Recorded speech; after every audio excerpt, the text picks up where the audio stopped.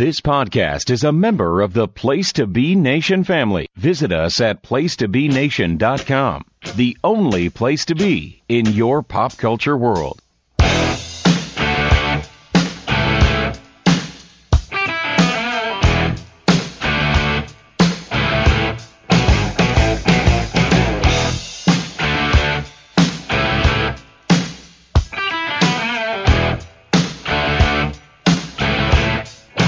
PTB Wrestling Network, friends and family. Hello, welcome to this month's episode of Journeys Through Places Unknown. Universes where things change. Things aren't as they seem. Things may be better. Things may be worse. At least where we are, we try to make things better for almost everyone. Welcome to the November 2023 trip through the Looking Glass. I'm your co-host, Scott Criscola. Thanks for joining us as we have reached, we're in the middle of season 3, if we're going by that. It is Hocktober, and I said November at the beginning, didn't I? I meant October. We're in October. Whenever I have this guy on, I don't know what season it is, because, you know, we're both, this might be the only time of the year where him and I kind of share the temperature. And then as we progress, mine slowly goes down, his slowly goes up. But right now, I think we're about the same. How slowly it's going to be. I think it's going to go up pretty quick. I know. Good evening, Dave Hall. How are you, sir?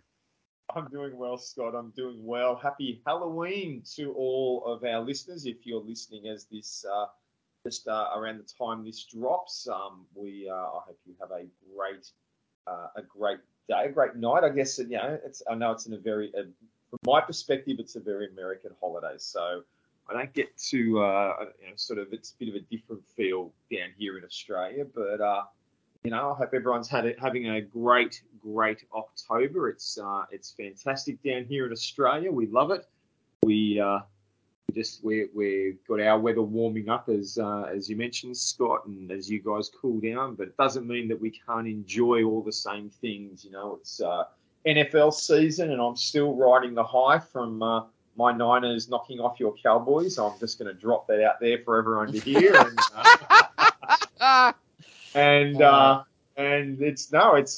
all good. Right? Well, it's all good fun. But no, it's great to be back. And we thank everyone for joining us. So we really appreciate you joining us on this journey because it's not worth. It's sort of hard to do podcasts if no one's listening to them. So thank you very much, everyone. Yes. And just want to warn you, Mr. Hall, you don't win the Super Bowl in October. No, you don't. Just remember that. But no. We've already got the injuries starting to mount up. Yeah. So it just feels like another typical Niners season now. Oh, boy. Well, of course, as we're speaking, the Niners have not played yet this week. They're playing Monday night against the Vikings. So the Cowboys actually had off this week. They had a bye after beating the Chargers on Monday night. I think they play – I don't know who they play next week. Giants, I think? I don't know. I'll have to look. Anyway, we're not talking sports. But, Dave, always a pleasure, and you're right. Like I said, the temperature, we're both probably in the 60s-ish. I always laugh when we do our January episode because you are usually in the 90s, and I'm in the 9s. So I always find that very funny. But anyway, this month is an interesting one because normally, Dave, our episodes usually involve kind of, going to an alternate universe to discuss an injury or, just changing up a card. But this month, I feel like we were going to do, it was down to one of two topics. The one we're doing tonight, or we were going to rebook some Halloween Havocs. I kind of want to save that. I feel like we could do that anytime. Halloween Havoc, of course, one of the few iconic named WCW pay-per-views. There's been some great ones. There's been some crap ones. Dave wanted to really hack the crap out of the 2000 one because it needs hacking. We'll do that next year. I kind of wanted to do this one because this one's a little saucy for us, Dave, because for the first time, we're going to discuss, for the most part, what happened to guys because of the two sinful words in professional wrestling? Backstage politics. Yes, a reason somebody didn't get pushed because of somebody else. We haven't really dived into that subject much this month, but on our show, usually we get into like the nerdy things like card changes and venues and that kind of stuff. But we're actually gonna get a little saucy tonight, Dave. Give us a little background. Yeah. This topic, this concept developed a few months ago when Scott and I were talking off mic, off recording about some issues, and really started delving into the thought process that there are so many professional wrestlers out there who've had what looks like a big push coming, or they've gotten themselves over with the audience. They look like they're ready for a big run in some way, and then for some reason it just gets the rug pulled out from under them. Everything just stops. They get de-pushed. The term of being buried often comes up. Guys who just start going on these massive losing streaks, and it got us talking about how some guys, how their career trajectory was really impacted by these moments, and we want to look today at a couple of guys whose career was heavily impacted by this sort of thing, or at least a part of their career was certainly impacted by this. And I think we're going to have a bit of an interesting journey here, because we've sort of got four guys picked out, and a couple of different time periods. And for one guy, we actually realised there was multiple times in his career that he suffered the frustration of backstage politics coming and biting him in the ass. So multiple eras and multiple promotions. That's right. That's So even crazier. It's going to be an interesting journey today, and I think it's a real, like you said, it's a different concept, because you're talking about blokes who wrestlers who had clear upside, things that they had, things about their character, their persona, their in-ring work that drew attention and made them get over with the audience at different points of their career. And yet there's clear occasions where something has gone wrong backstage, and whether it be issues with direction from the company's direction, whether it be pissing off the wrong people backstage, or perhaps not being perhaps their conduct maybe led to them ticking off the wrong people. There's all sorts of variations there as to what leads to them getting on the bad side of someone, and ultimately the direction they were going gets completely changed. Correct. That's where we're going today. Mm-hmm. Absolutely, and we're gonna bring up. There's a ton, but we're gonna bring up four specific ones, and one guy that we're gonna bring up has three sub sections. Two of them were a decade apart, and two of them were in the same company and got blocked by the same guy of the moment. You may know who that is as we expound on it, but yeah, I mean, it's a shame because we can't all get along. We know that. What I think some of these guys, I'm not sure some of these guys can get along with anyone. Yeah, exactly. And we'll get onto that later. Yeah, well, one of the ones we'll talk about was I think it was a no-win situation for him in his scenario. I think another one was just kind of the landscape of the company. I still think it was mildly political, but I also think that he may have been in the wrong place at the wrong time. But I guess it depends on your point of view. For one of them. But the other two, he definitely had the opportunity to really,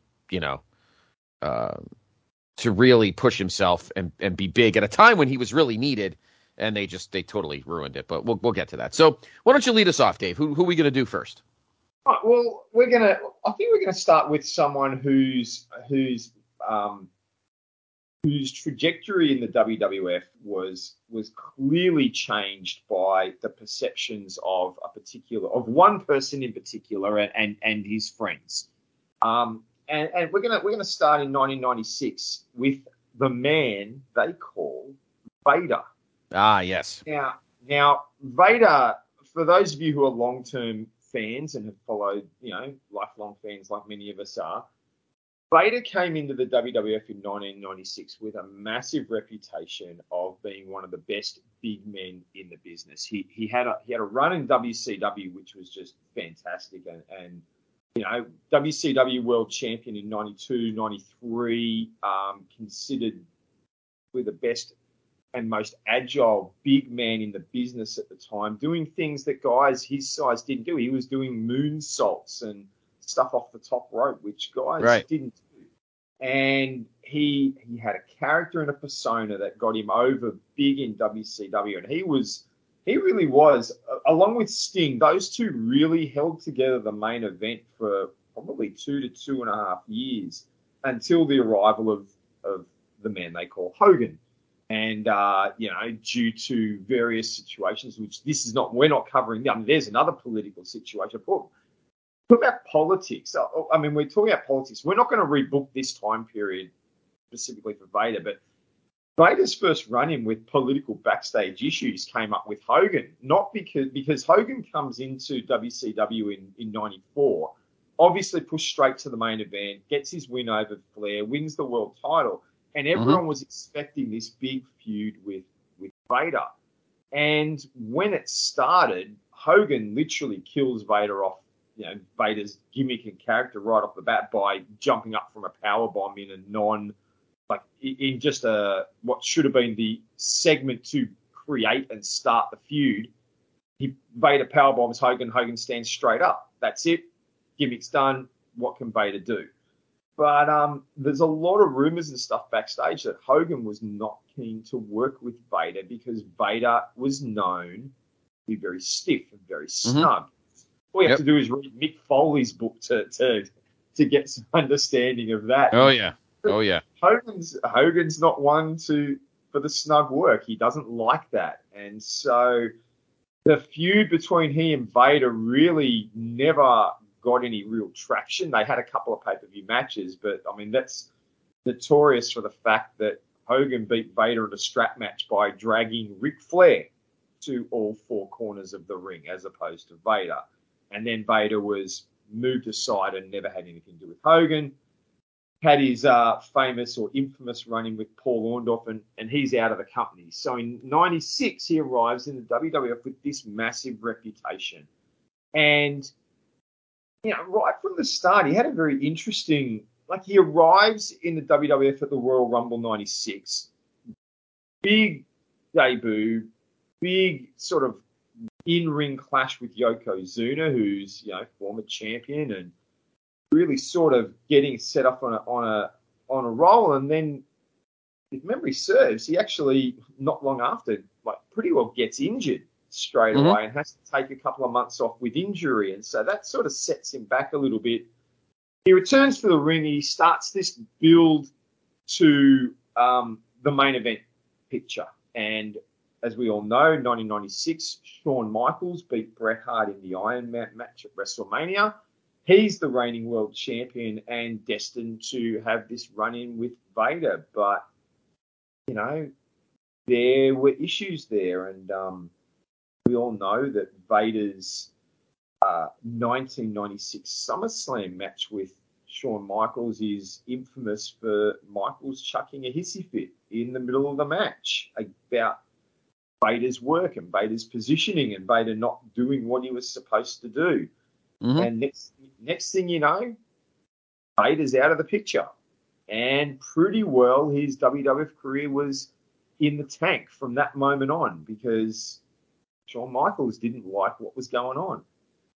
And it's a real shame because he had so much upside. Yeah, I love Vader through most of his career. Loved him in WCW in the early 90s. He was champion. And again, here's a situation where we can continue to compliment the man they call Sting, because Sting, obviously much more professional than most guys. He had no problem dropping the belt to Vader and battling Vader and wrestling snug with Vader. Again, we know Hulk Hogan's a big fucking baby sometimes. And he infamously said a lot of times it's really about the sizzle. Nobody cares about the steak. And that was just him trying to deflect the fact that as he got older and was still in the main events, even though his work rate kind of fell through the toilet, he just to try to justify that by saying more people care about me cupping my hand to my ear than by doing punches and topes and stuff, which he's not 100% right. Maybe he's like 2% right. But the fact remained, Vader never really was treated like Hogan's equal in 1995. And I think a lot of it led to why WCW had such a crappy 1995.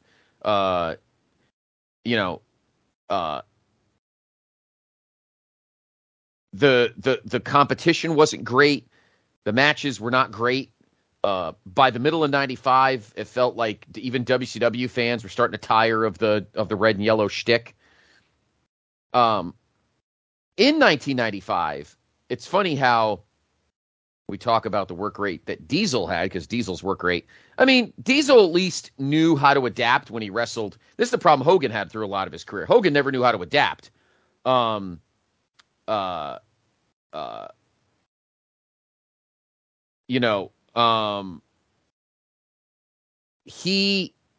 He knew that when he faced a guy like Brett and a guy like Shawn, he knew how to adapt and let the guy dance, let the guy lead the dance. Hogan never did that.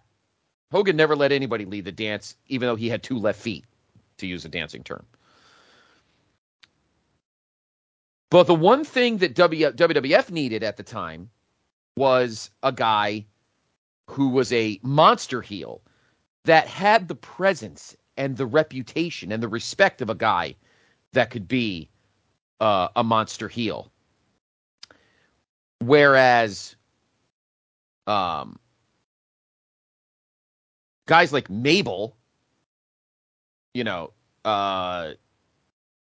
was not bringing any kind of anything to the table.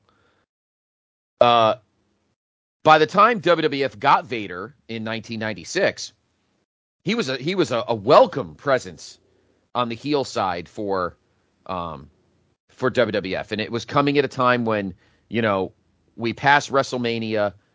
Diesel is leaving, Razor Ramon is leaving, so Shawn Michaels needed that presence. He needed a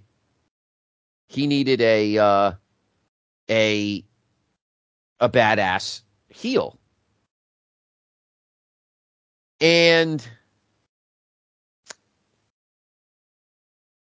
things could have worked out so well, Dave, as 96 progressed. And it just didn't happen. It just didn't happen. Shawn, another guy. Obviously, Hogan and Shawn were different issues. I don't mean to go too far down, Dave, while we continue, but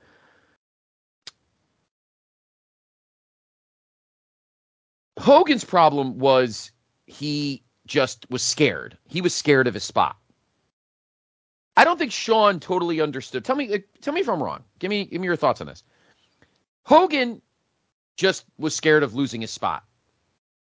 And Hogan even knew in the 90s, even though he was not the best worker on the planet, he was never going to lose his spot. But it's give and take. There's give and take.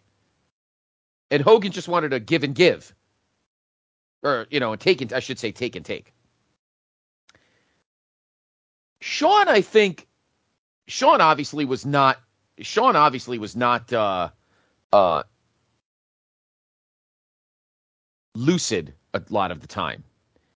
Even when he was at his best in the ring, mentally, I feel like Vince didn't. It's almost like Tony Khan now in AEW. Vince didn't drop the hammer enough to tell Sean, all right, he's losing. You're dropping the belt tonight. I don't give a shit what you say. This is my company.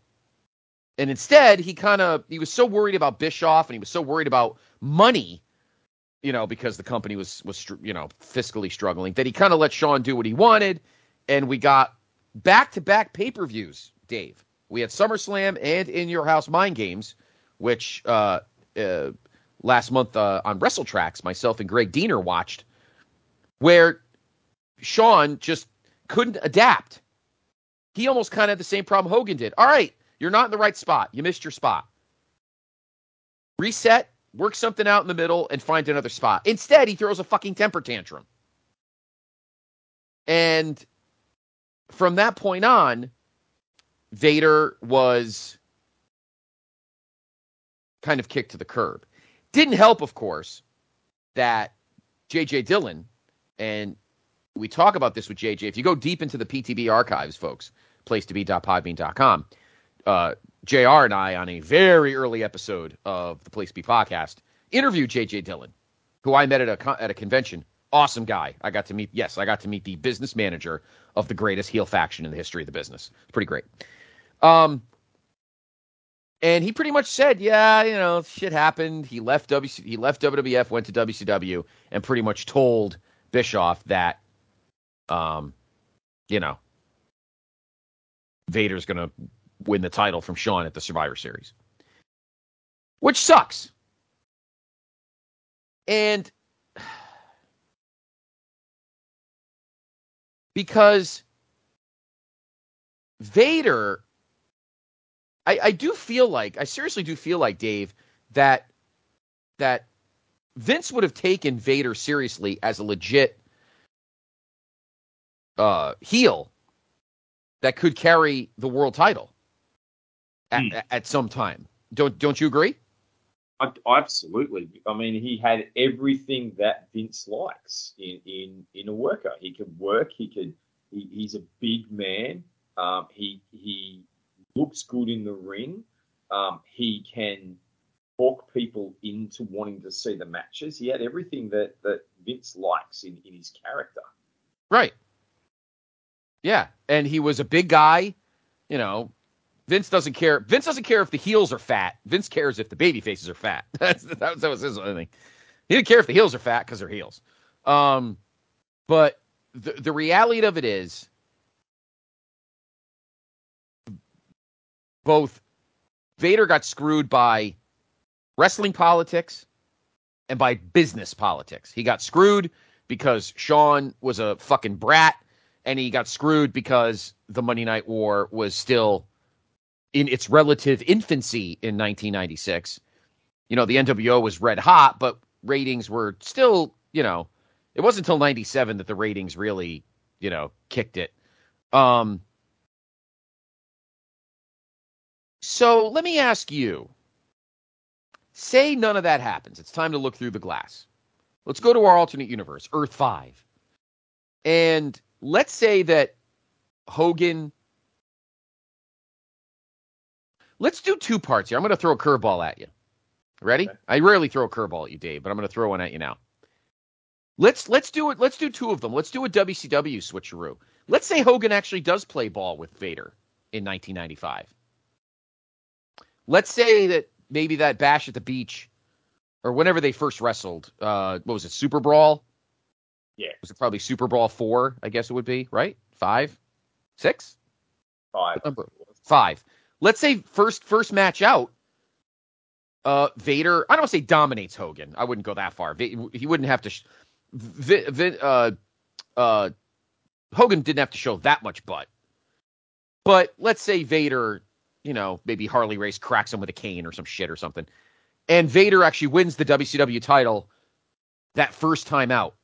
And Hogan has to chase for a few months.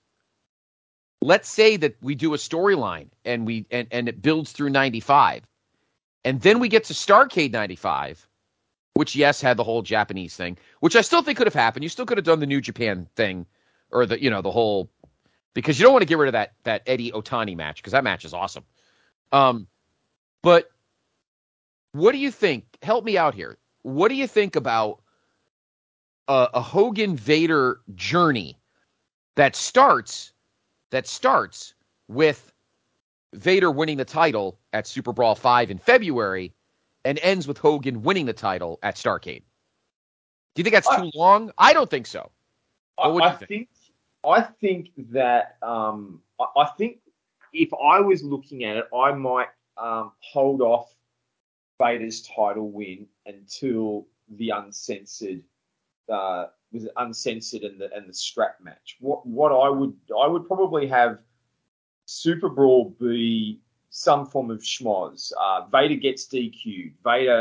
Vader is excessive. He's power bombs Hogan on the outside and maybe gets a count out, or the ref DQs Vader because he won't break a beat down on the ropes. And there's some sort of thing of, you see Vader being vicious. You see Vader being that monster.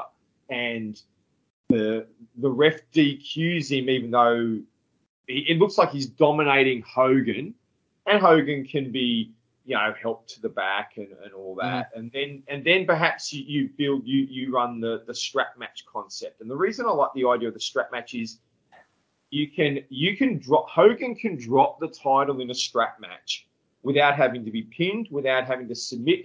You can do the fluke. Not everyone, I don't like it, but it seems wrestling bookers, from what I've seen, love the heel winning a strap match in that controversial fashion where, the bad guy and the good guy both touch 3 turnbuckles, and then, maybe the bad guy gets thrown into the turnbuckle or pulled in. And we've seen that thing, but you can have Hogan lose the title without being beaten down.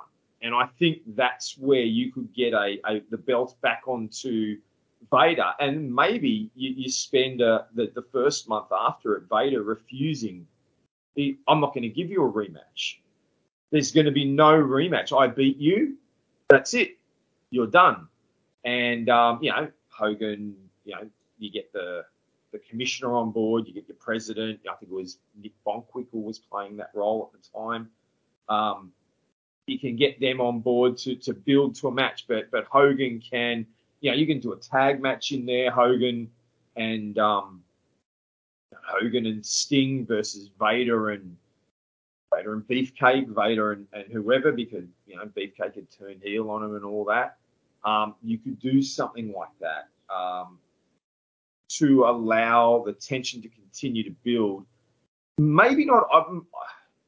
Again, I don't know if you could carry it all the way to Starrcade. It might be something that you would have to blow off at Halloween Havoc, where Hogan finally gets the rematch. And classic Hogan fashion, you could have Vader do an attack on Hogan and put him in hospital, like Earthquake. Yeah, put him in hospital, and Hogan has to have a month or 2 off, which Hogan did all the time anyway.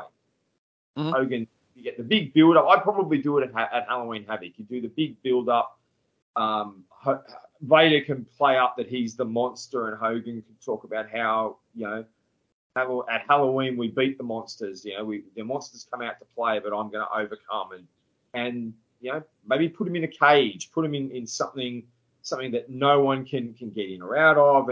And that's when Hogan can do his, get power bombed in the middle of the ring, and as Hogan does, jump up, huffing and puffing, or kick out, huff and puff his way up. He can send Vader into the cage a few times, bust him open, hit the leg drop, and whether they want to do WWF style leave the ring or whether they want to do WCW style pin him, you've got either way, and Hogan can come out victorious, and then build to a match with in the underneath. You can be building someone else up underneath it to be the contender, whether it be Savage, Sting, or Luger as a single guy, whether it be Ric Flair has rebuilt his credibility and is ready for one last shot, whether it be someone else being developed underneath. And I mean, again, we're talking about 95. WCW didn't have a lot being built up. It really sort of seems to sit on the shoulders of Sting. I mean, that would be the perfect thing. You could actually have Sting being built up underneath, and you could do a massive good guy battle, Sting versus Hogan at Starrcade, just as that massive who's the best guy in the company, and go from there. But I don't think you can drag Vader out to Starrcade. I think you have to get the belt off him earlier. Interesting. Okay. I would do the reverse maybe. I would still have, now that we're talking about it, maybe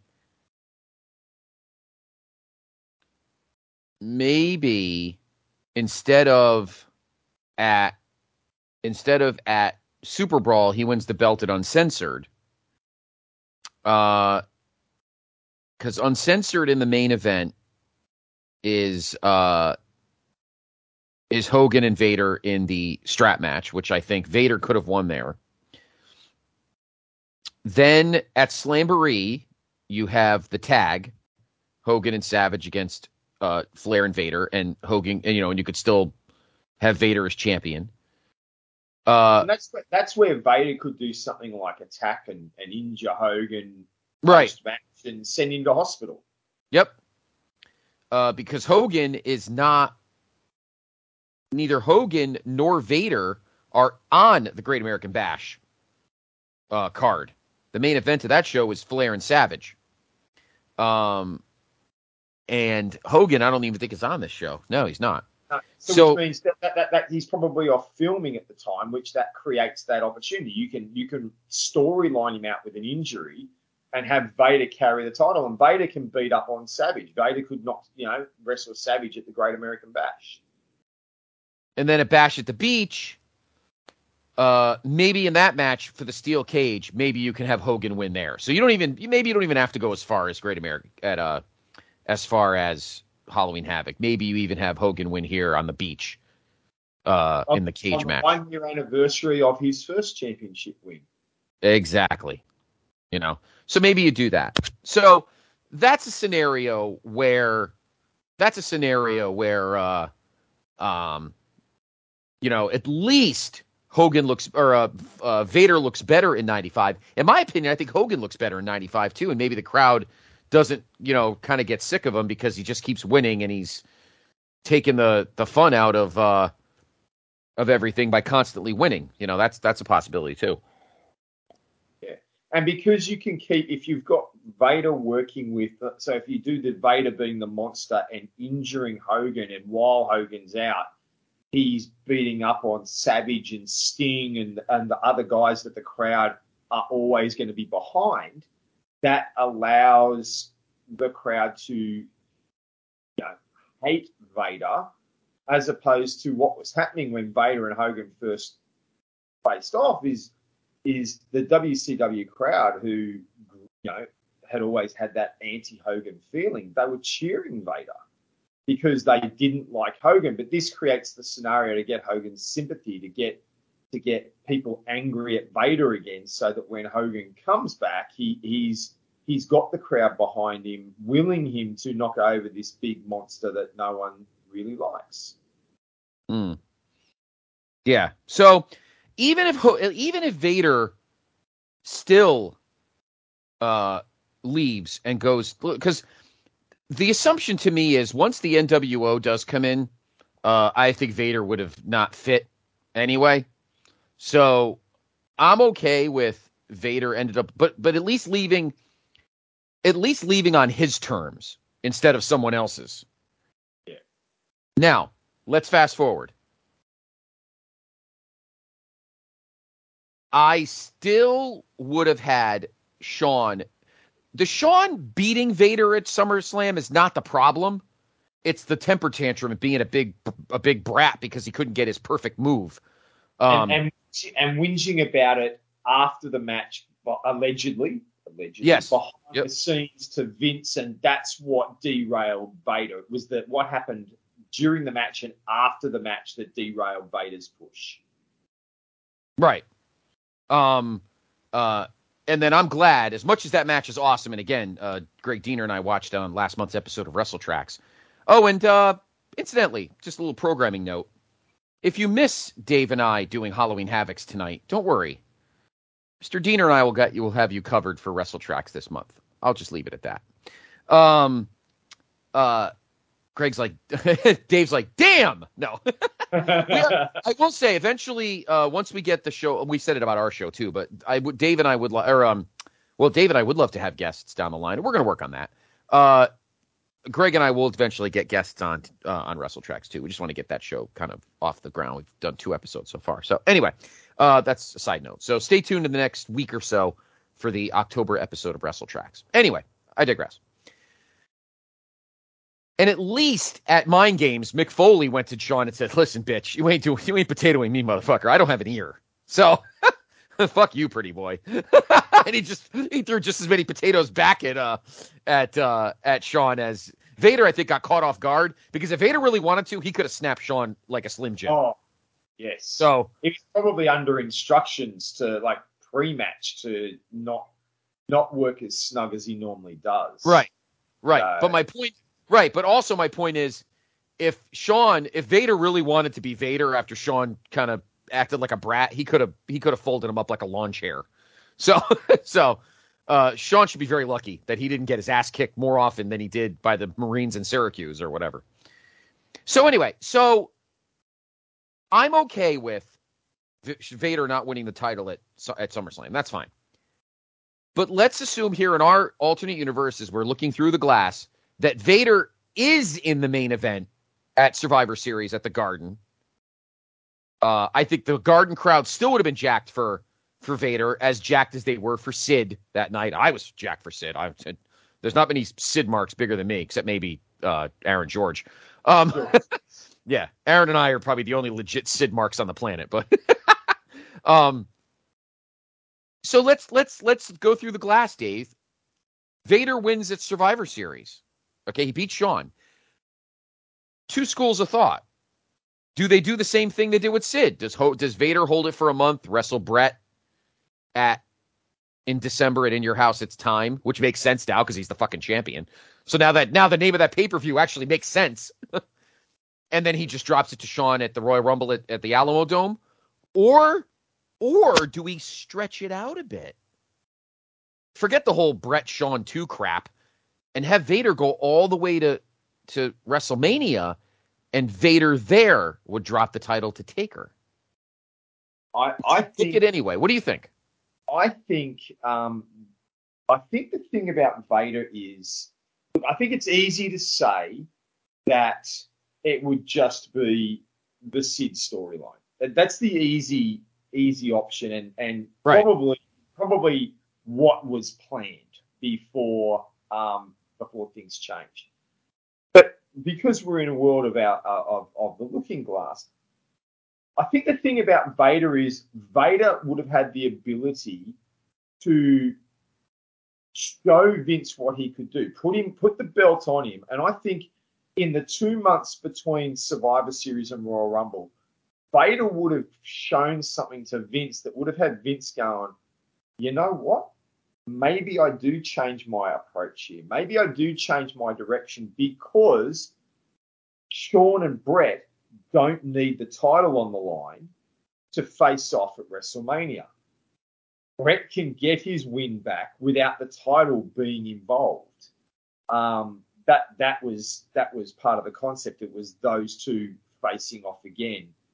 For Brett, they don't need a belt. So I think Vader had the ability to really get Vince's attention with his work in ring, especially I think if he'd had a match with Brett. I think a match between Vader and Brett would have been one of those sleeper 4 to 4.5 star matches because of how Brett can work and what he can do.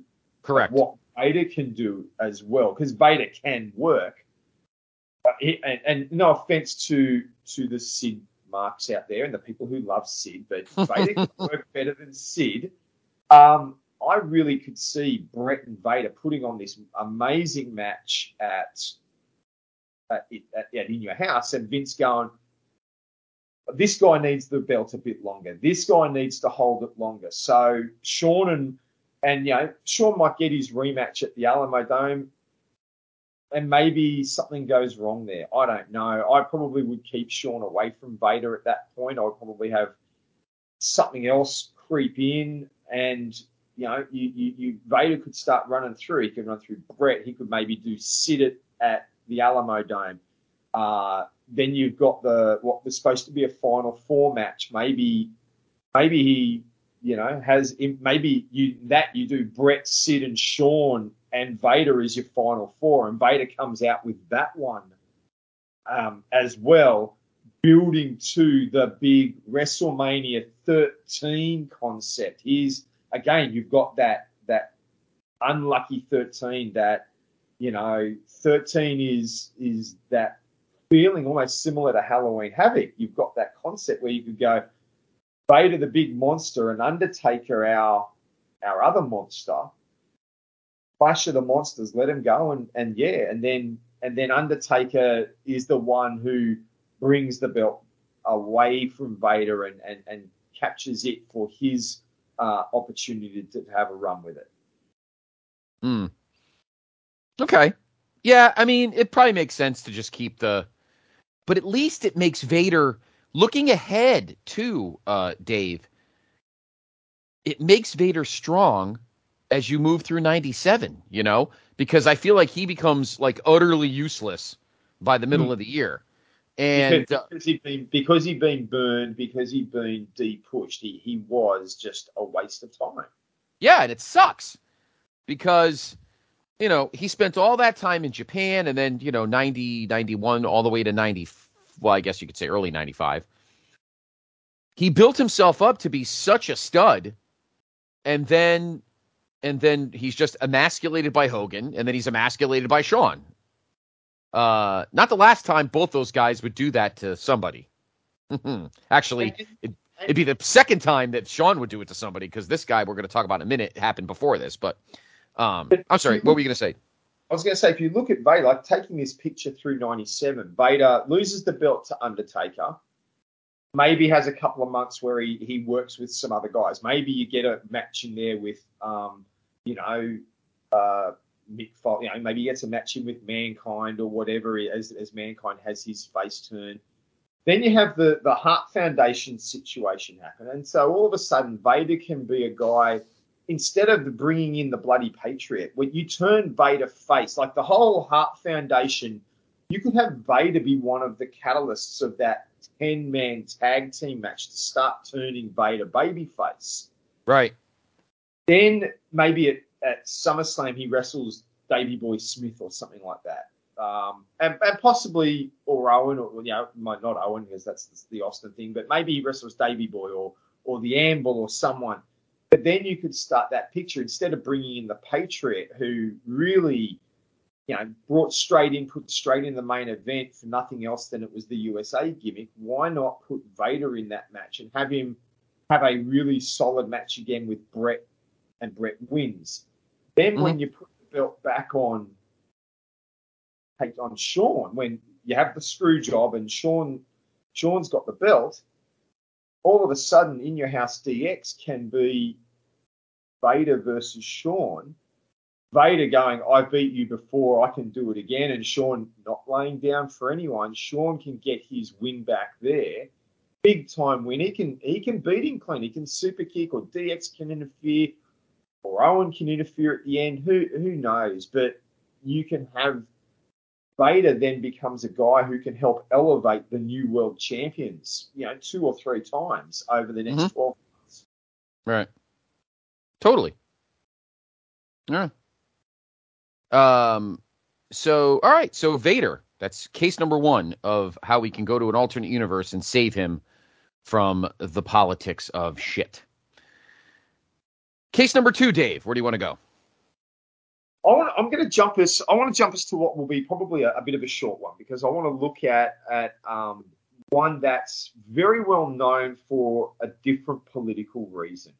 And that is, what do you do when you've got a guy who's massively over and been doing well in your main event picture, but you've promised you basically for 12 months indicated that your main event of WrestleMania was going to be Rock versus Cena. And of course, I want to briefly look at CM Punk in 2013 because CM Punk really ran afoul of politics here because Punk had done a lot in his time as champion in 2011 and 2012 to really warrant a main event, the last match at WrestleMania as the champion again. And yet, because everything was being built towards Cena versus Rock 2, you had this situation where they had to get the belt off Punk to put it on one of those two so that they could have their rematch. And Punk drops down, has that, I mean, not that dropping down to them to face Taker isn't much of a drop down, but clearly it was something that irritated Punk. It's something that irritated a lot of fans, but this was a political situation that Punk really had no control over. Vince wanted to do Rock versus Cena again, and he wanted the second time around to be for the title. And as a result, they had to get the belt off Punk and move him out of the way. And, could there have been another way? Is there a way that Punk could have been involved in the main event and still Rock and Cena have their rematch or be involved? What are your thoughts there, Scott?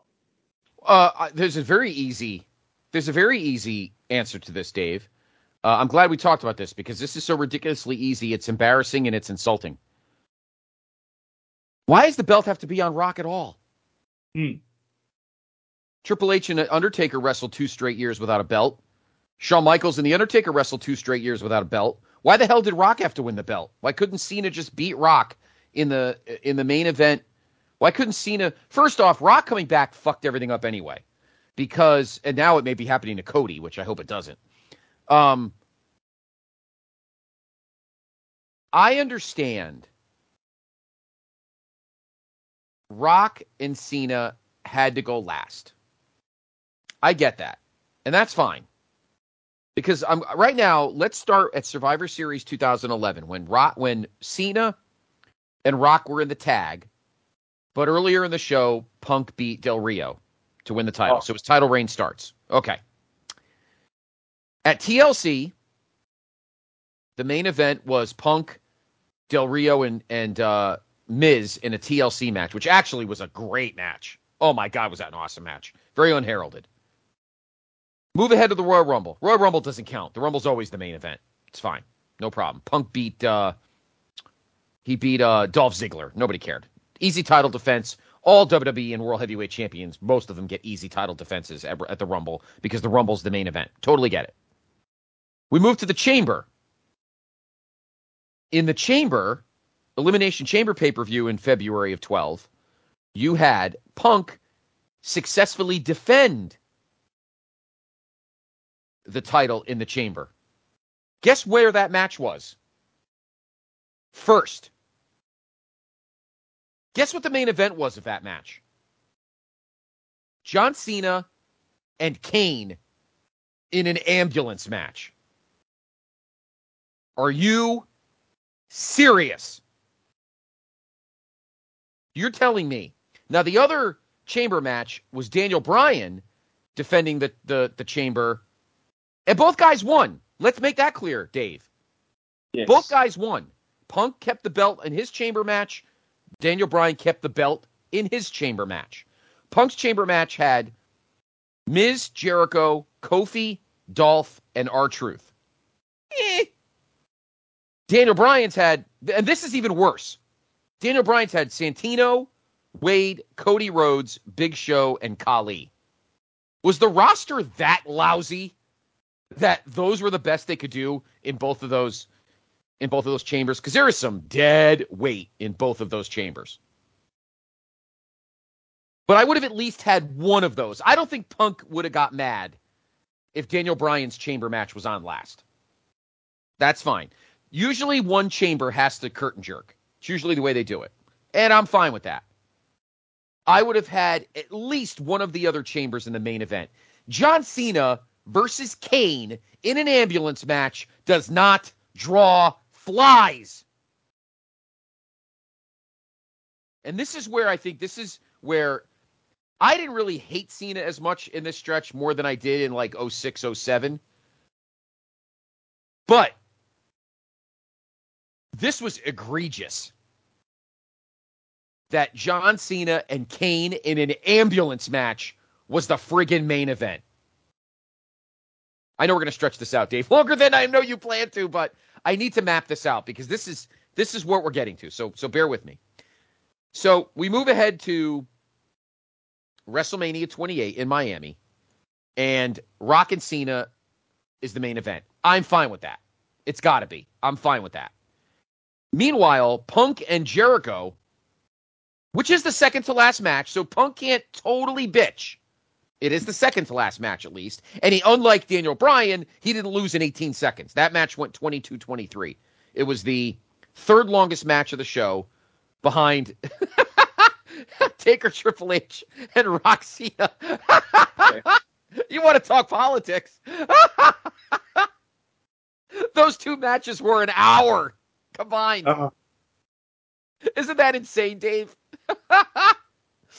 Taker Triple H was 30-53, and Rock Cena was 30-35. I just watched the Rock Cena match, actually, recently, just for the hell of it.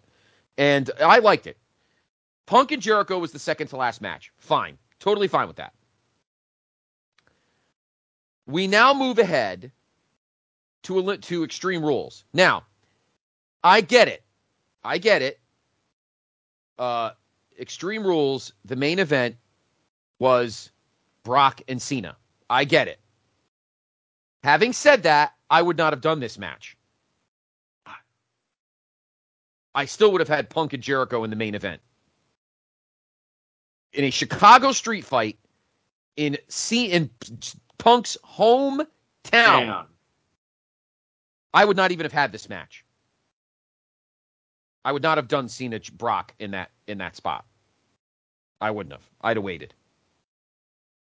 Because I don't think Brock was ready. I mean, obviously he was not. This show is embarrassingly. This is the pits. Over the Limit, which was in May in I think it was in St. Louis. Am I right? No, Raleigh, North Carolina. Okay. You had Punk and Daniel Bryan, which arguably, Dave Hall, is one of both of those guys' best matches ever. And on my GWWE Top 100 list, I think I have it I'll look another day. It's in my top 15. I think I have it at 12. If anyone's never seen that match, Punk and Daniel Bryan, it's Punk and Daniel Bryan. The match is amazing.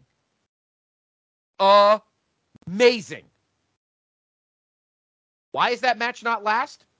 Because our main event had to be in a, quote, no DQ match, John Cena and John Laurinaitis. That is more egregious than John Cena versus Kane in an ambulance match. At least Kane's a wrestler.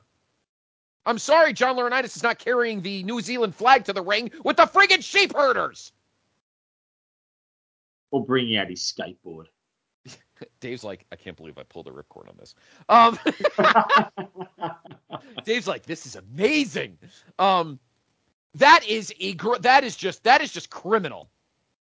That Punk Daniel Bryan match is so damn good. Almost every other match, excuse me, my God, I'm losing my voice. Every other match on this card is better than that match. Christian and Miz in a battle royal. You had Kofi and Truth against Dolph and Jack Swagger.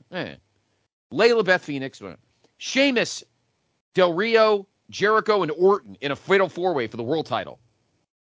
Christian and Cody in an Intercontinental title match from later in the night. Ryback, Camacho, we could skip. So you got to, but How do you not have Punk and Daniel Bryan in the main event?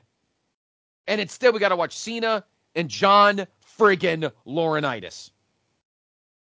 And then the following month, No Way Out, which was my buddy saw because I was at the Meadowlands. Punk and Daniel Bryan and Kane in a triple threat should have been the main event. Instead, we get Cena and Big Show in a cage. Why this Cena Laurinaitis storyline was so saucy for Vince that he had to eat up 3 straight damn pay-per-view main events to do it. Absolutely ridiculous.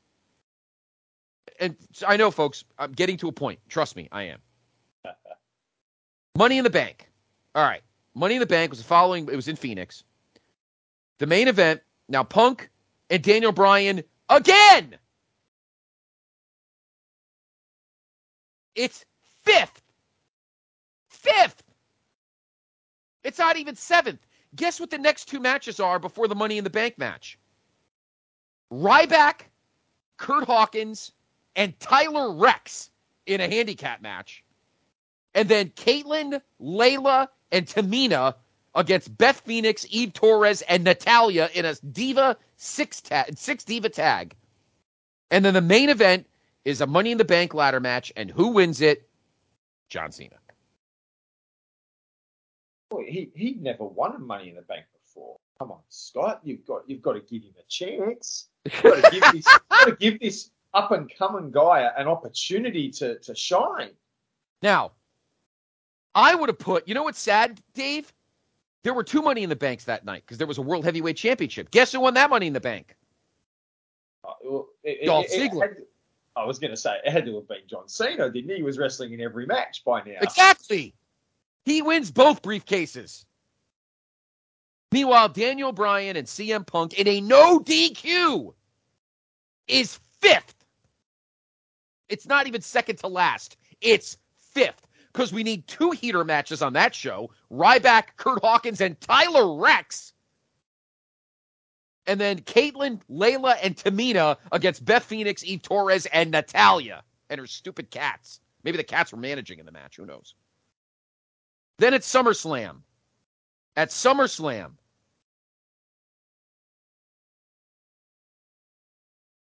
John Cena's in the world title match. But guess what? I have to blame my guy for this.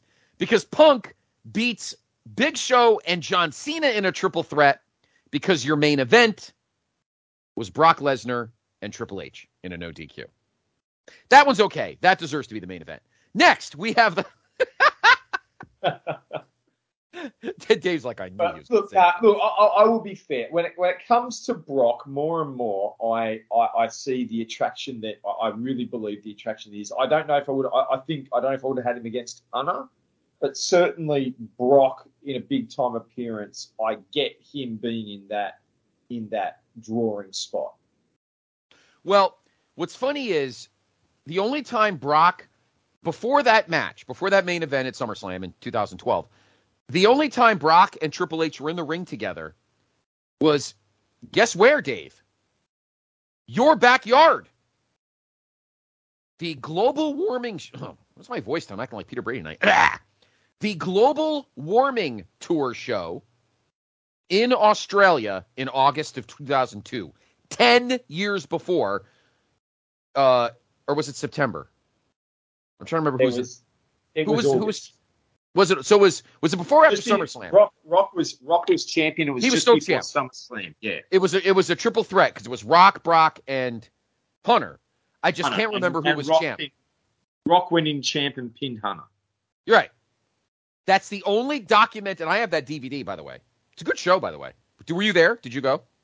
I had tickets, yes. Did you? I love that show, actually. And I have it. It's on, I think it's on Peacock. I think. I have it on DVD, actually. But that's the only documented Triple H Brock Lesnar in the ring match before this one. I get it. All right, fair enough. And at least Cena didn't win. We move ahead to Night of Champions. Okay? Night of Champions. The main event. Punk finally gets a main event against John Cena. Of course. It can only be with him that he's in the main event. And it ends in a draw. And now at this point, Punk has turned heel. Punk's a heel now. Because remember, he turned on Rock. On the Rock in a tag to match. On the first 3 hour Raw. Yeah. Then we move ahead to Hell in a Cell, which has one of the coolest posters ever.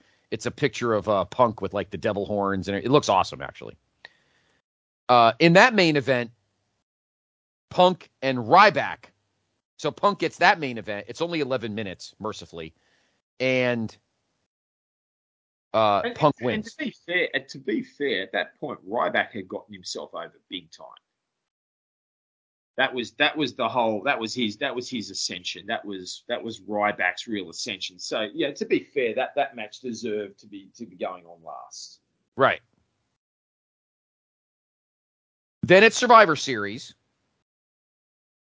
The main event, once again, was Punk, Cena, and Ryback in a triple threat. That match had to be last because these three dudes who, I don't even remember who they are, three guys just like, they were a bunch of flunkies from Florida, came in and bunch of bums that never did anything in the business, and they interfered in the match, and then they got fired like a week later. I don't remember what it was. Anyway.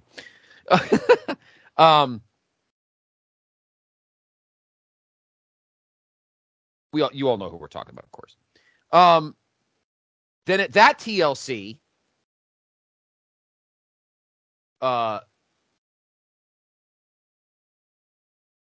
Punk doesn't even wrestle. Not even on the show. Which is fine. It's okay. World champion doesn't have to be on every week.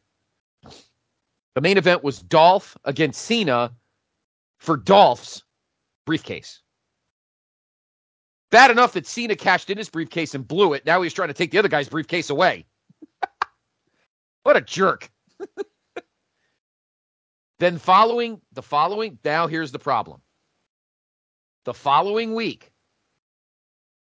or the following month, the 2013 Royal Rumble. Okay? You have Rock and Punk.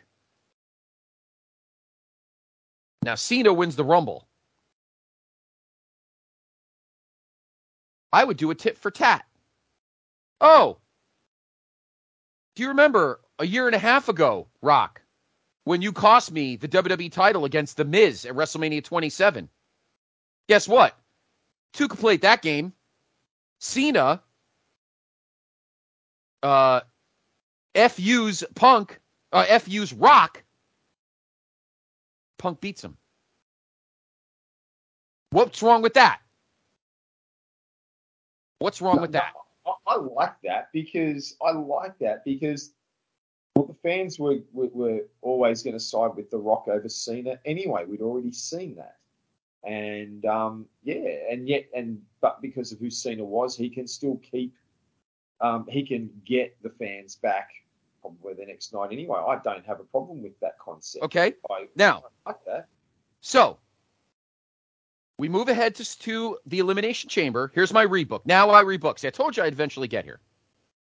We go the following month to the Chamber.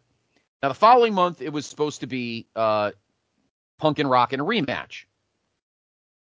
I would not have done that. I would have had The Rock win a number one contenders chamber because there was only one chamber in that match, in that pay-per-view. It was for a world title shot, and it was Jack Swagger, Orton, Jericho, Mark Henry, Kane, and Daniel Bryan, and it was won by Jack Swagger. I would have said to hell with that. I would have thrown that out the window and just picked. I would have done, if you were going to do Swagger and Del Rio for that belt, you could have just do it another way. Who cares? Nobody gave a shit anyway. I would have had Rock win the chamber. Okay? Rock win the chamber. The next night on Raw, Punk gets in the ring, Rock gets in the ring, Cena gets in the ring. So Cena has the Rumble win, has the Rumble shot. Rock has the Chamber shot, and Punk looks at both of them and goes, I'll pin both your asses, bitch. See you in Jersey. There's your main event for WrestleMania 29. Punk, because remember, the match at WrestleMania 28 was supposed to be once in a lifetime, not once in a lifetime part 1. Yep. So you do Punk, the bloom's already off the rose at this point. So you do Rock, Cena, and Punk at WrestleMania 29. And if you really needed Cena to win the damn title, he gets his pin on Rock, and Punk is left unscathed. Now, I know Punk probably would have wanted to win, but unfortunately, you got to lose eventually. You've had the belt for over a year.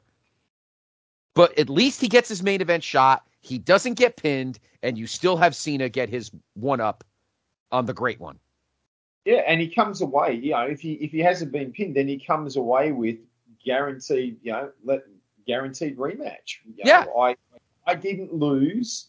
I want my shot back. And he has a couple more months where he can be in that upper end spot, and then you can move him off and have him battle Taker at SummerSlam. Right. Taker wrestles somebody else. Maybe you put him in the Shield. Well, no, you can't do that because then the Shield would have to lose. Although they got pinned by that point anyway, I think, didn't they? No. You put Taker against somebody else. Who cares? Doesn't matter. And A, Punk is still fresh and he didn't get pinned. B, he gets his main event shot. And C, because Cena had to be fucking champion again, he gets his belt. And then Rock can go off. Rock gave did the job back to Cena, and then Rock can go leave. What was so wrong with that? You still get Punk and you still get Rock and Cena at Mania. The fans didn't want a rematch. Get that through your thick friggin' skull, Vince. Nobody wanted to see them a second time. Why did you think that so much? Put Punk in there. You have another star. And I love the thinking of Punk is standing in front of the two number one contenders. Cena won the Rumble, Punk won the Chamber, and Punk, and you can have Vince or Brad Maddox, whoever the hell the Raw guy was, who gave a crap at that point. And Punk goes, whoa, whoa, whoa, whoa, whoa, whoa. And then you got Paul there. Paul's whispering in Punk's ear. Maybe have the Shield stand behind them because, that's awesome. Yeah. And Punk goes, Vince, give me them both. They hate each other so much. I'll take care of it. I'll pick the bones. Let these two have their title shot. You two want me? You want this belt? Well, you're going to have to both come at me at the same time. And believe me, you two will not be able to stand one of you trying to pin me. It's because he's going to use the psychology. Every time one of you tries to pin me, the other's going to pull you off. All I got to do is pin one of your asses. But you two will never, ever be able to pin me. You two think you're the best in the world. I am the best in the world. How hard was that? Seriously, how hard was that? The problem we have, Dave, is that nobody wanted a second Rock Cena match. Nobody wanted it. Except for Vince. Unfortunately, at the time, it wasn't owned by TKO, and Ari Emanuel couldn't overrule him. But I guarantee you, though, if Triple H was in charge, that would have happened. Or some other. I don't even know if I think Triple H would have brought Rock back because, it is all about making money. But I think Triple H would have gone with my idea. Punk stays champion. He's got these three studs protecting him with their flak jackets and the awesome music. Cena wins the Rumble, costs Rock the title against Punk at the Rumble. Rock wins the Chamber, and now the next night on Raw, Punk's sitting there looking happy as a pig in shit. looking at these two guys who both have title shots. They cannot wait. And Punk's just salivating, going, you two sons of bitches can't even be in the same room together. And one of you thinks you can pin me? Good luck. How hard is that? It's the easiest way to do it. And as I said before, Punk, Punk had earned the right. He had built his credibility to the point that he would be accepted in that spot as well. The fans, the crowd, the audience would accept him as that third man in that scenario.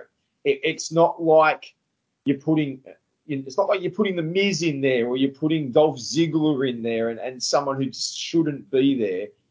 Punk has held that title for so long. The heel, and to me, it was almost the heel turn on Rock really sort of cemented him into that upper level, and that's the thing about this situation is Punk and Rock. As they built near Mania, Punk was completely involved with everything that was going on between Rock and Cena. So it really was that three-way storyline, and Punk got moved out because they had decided 12 months earlier that they wanted the main event to be Cena versus Rock. And it's unfortunately something that the company does not seem to have learned from, because over the last few years we've seen it time and again, this long-term main event desire approach. We're going to have these guys in the main event regardless of who is being built up or who is getting over with the crowd. I mean, Daniel Bryan having to be forced into the main event between Batista and Randy Orton is the next example of it. But you can come back to as earlier as this year, and I'm going to be very careful here. We're not redoing this as a rebook. This is not part of the thing. But what Sami Zayn had done in the back part of last year and the early part of this year, realistically, he'd earned the right to be in the main event against Roman Reigns, because that storyline and the way Sami Zayn had got over in the storyline, the culmination of it would have worked better at WrestleMania as opposed to 1 month earlier. Mm-hmm. Now, I'm not knocking. I mean, we've got the other storyline they've got there is the Cody Rhodes story. And, Cody Rhodes had come in and then he'd been injured and they were building to what they wanted to build. But it really was Sami Zayn can't be in the main event at WrestleMania because Cody Rhodes is going to be in the main event at WrestleMania. Right. So it's another example. And this is, like I said, this is not a shot at because I like Cody and I liked what they were doing with him. Apart from losing, we've had that talk. That's another story.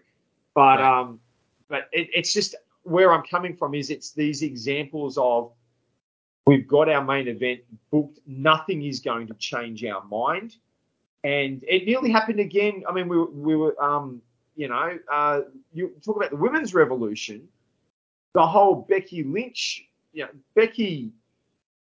The same thing happened with her. They wanted Ronda Rousey versus Charlotte Flair in the main event for that women's main event at WrestleMania. They didn't want Becky in there. Becky was forced to be put in. But I think that was part of them learning from what had happened with Daniel Bryan, which was learning from what had happened with CM Punk. And that's where it all comes back to. It comes back to what happened with Punk and how they made that one error of not recognizing what the fans really wanted and going with what they'd already decided. And the sad thing is, 5 minutes into that match, Rock injures his hamstring and wrestles injured for the rest of the match. Now, if Punk was in there with him, how much easier would they have been able to work around an injury? Right. If you had that three-way match, it wouldn't have mattered that Rock got hurt. And why did Rock get hurt?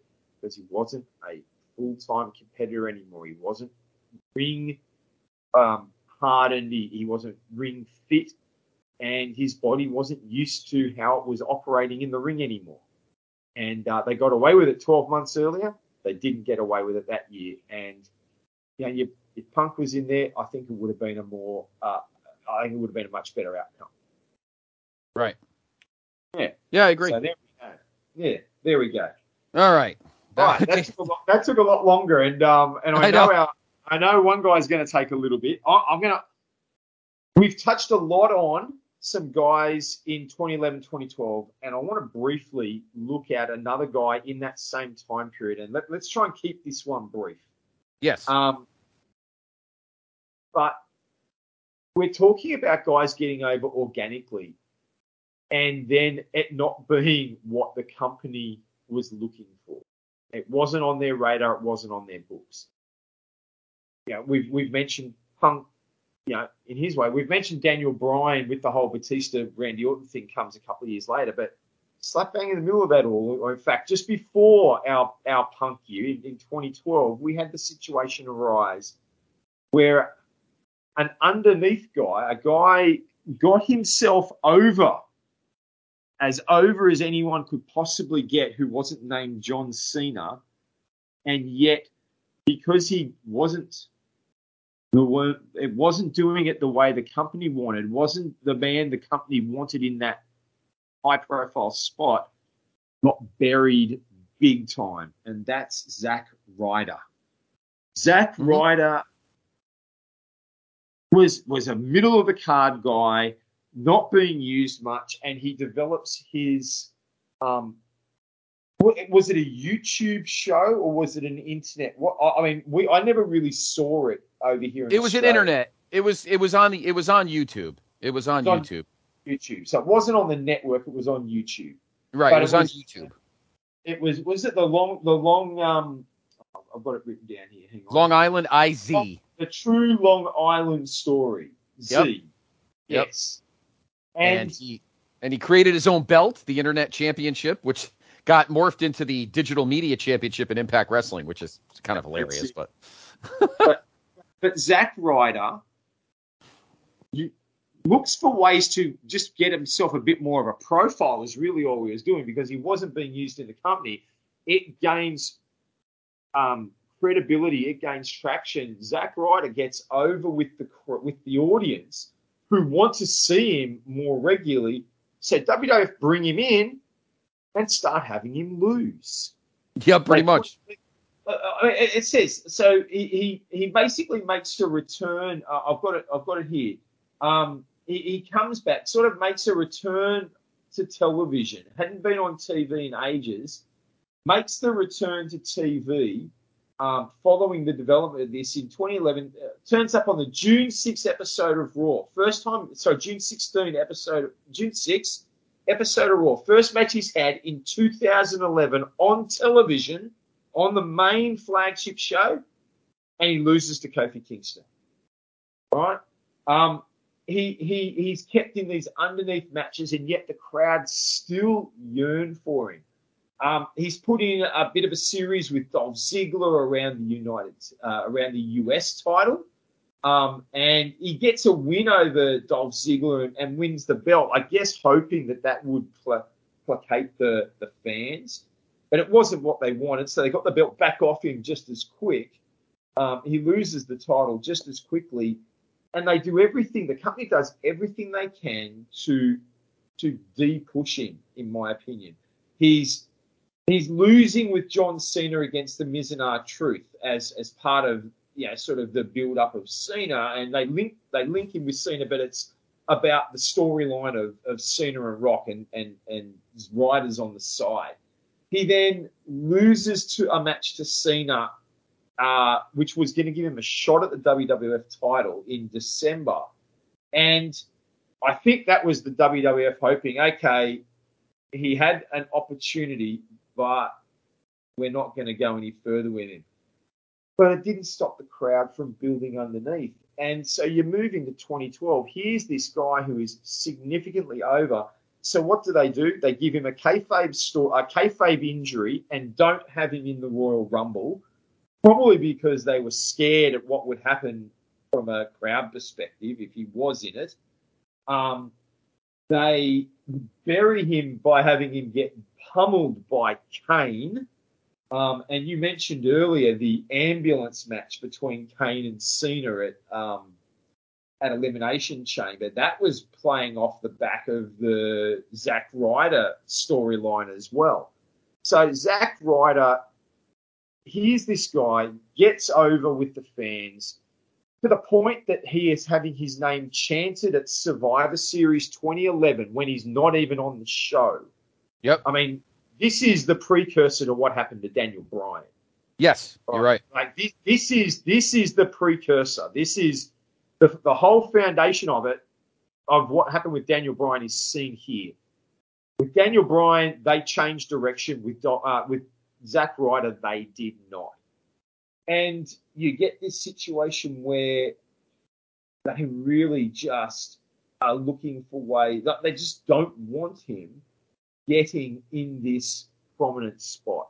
And it's a real shame. And so WrestleMania 28, Zack Ryder, one of the most over guys in the company, ends up doing nothing. He's not a part of that show. And I want to pitch to you a potential alteration of how to build on what was happening with Zack Ryder. And it ties in with the other world picture because Punk was the world champ. You had the Rock Cena storyline. So Punk was WWE champ. The Rock Cena storyline going on. And on the other side of the equation, you had Daniel Bryan, who was getting his momentum as a heel champion. What I think could have been done to build and draw on what was happening with Zack Ryder is you move Zack Ryder into that world title picture with Daniel Bryan. And I think you could have done it. I think you could, honestly, what I would have done with the momentum that Zack Ryder had, you put Zack Ryder over at the Royal Rumble. You have him win the Royal Rumble. He comes in as a shock 30. He can fluke win it. It doesn't matter how he wins. He doesn't have to be the dominant winner. He could fluke win it. You could have, Sheamus won that one. Is that the one where Sheamus ousted, did he oust Cena at the end of that one? I'm just trying to remember that Royal Rumble. Was that where he ousted Cena at the end to win it? You could have you could have Cena and Sheamus battling in the ropes and Zack Ryder flips them both out. Zack Ryder is the shock winner.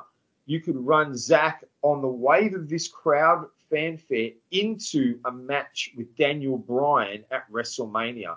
And instead of having Daniel Bryan lose to Sheamus at Mania in next to no time, which was a real unfortunate situation, you could have Bryan and Zack Ryder have a great match, give him 15, 20 minutes.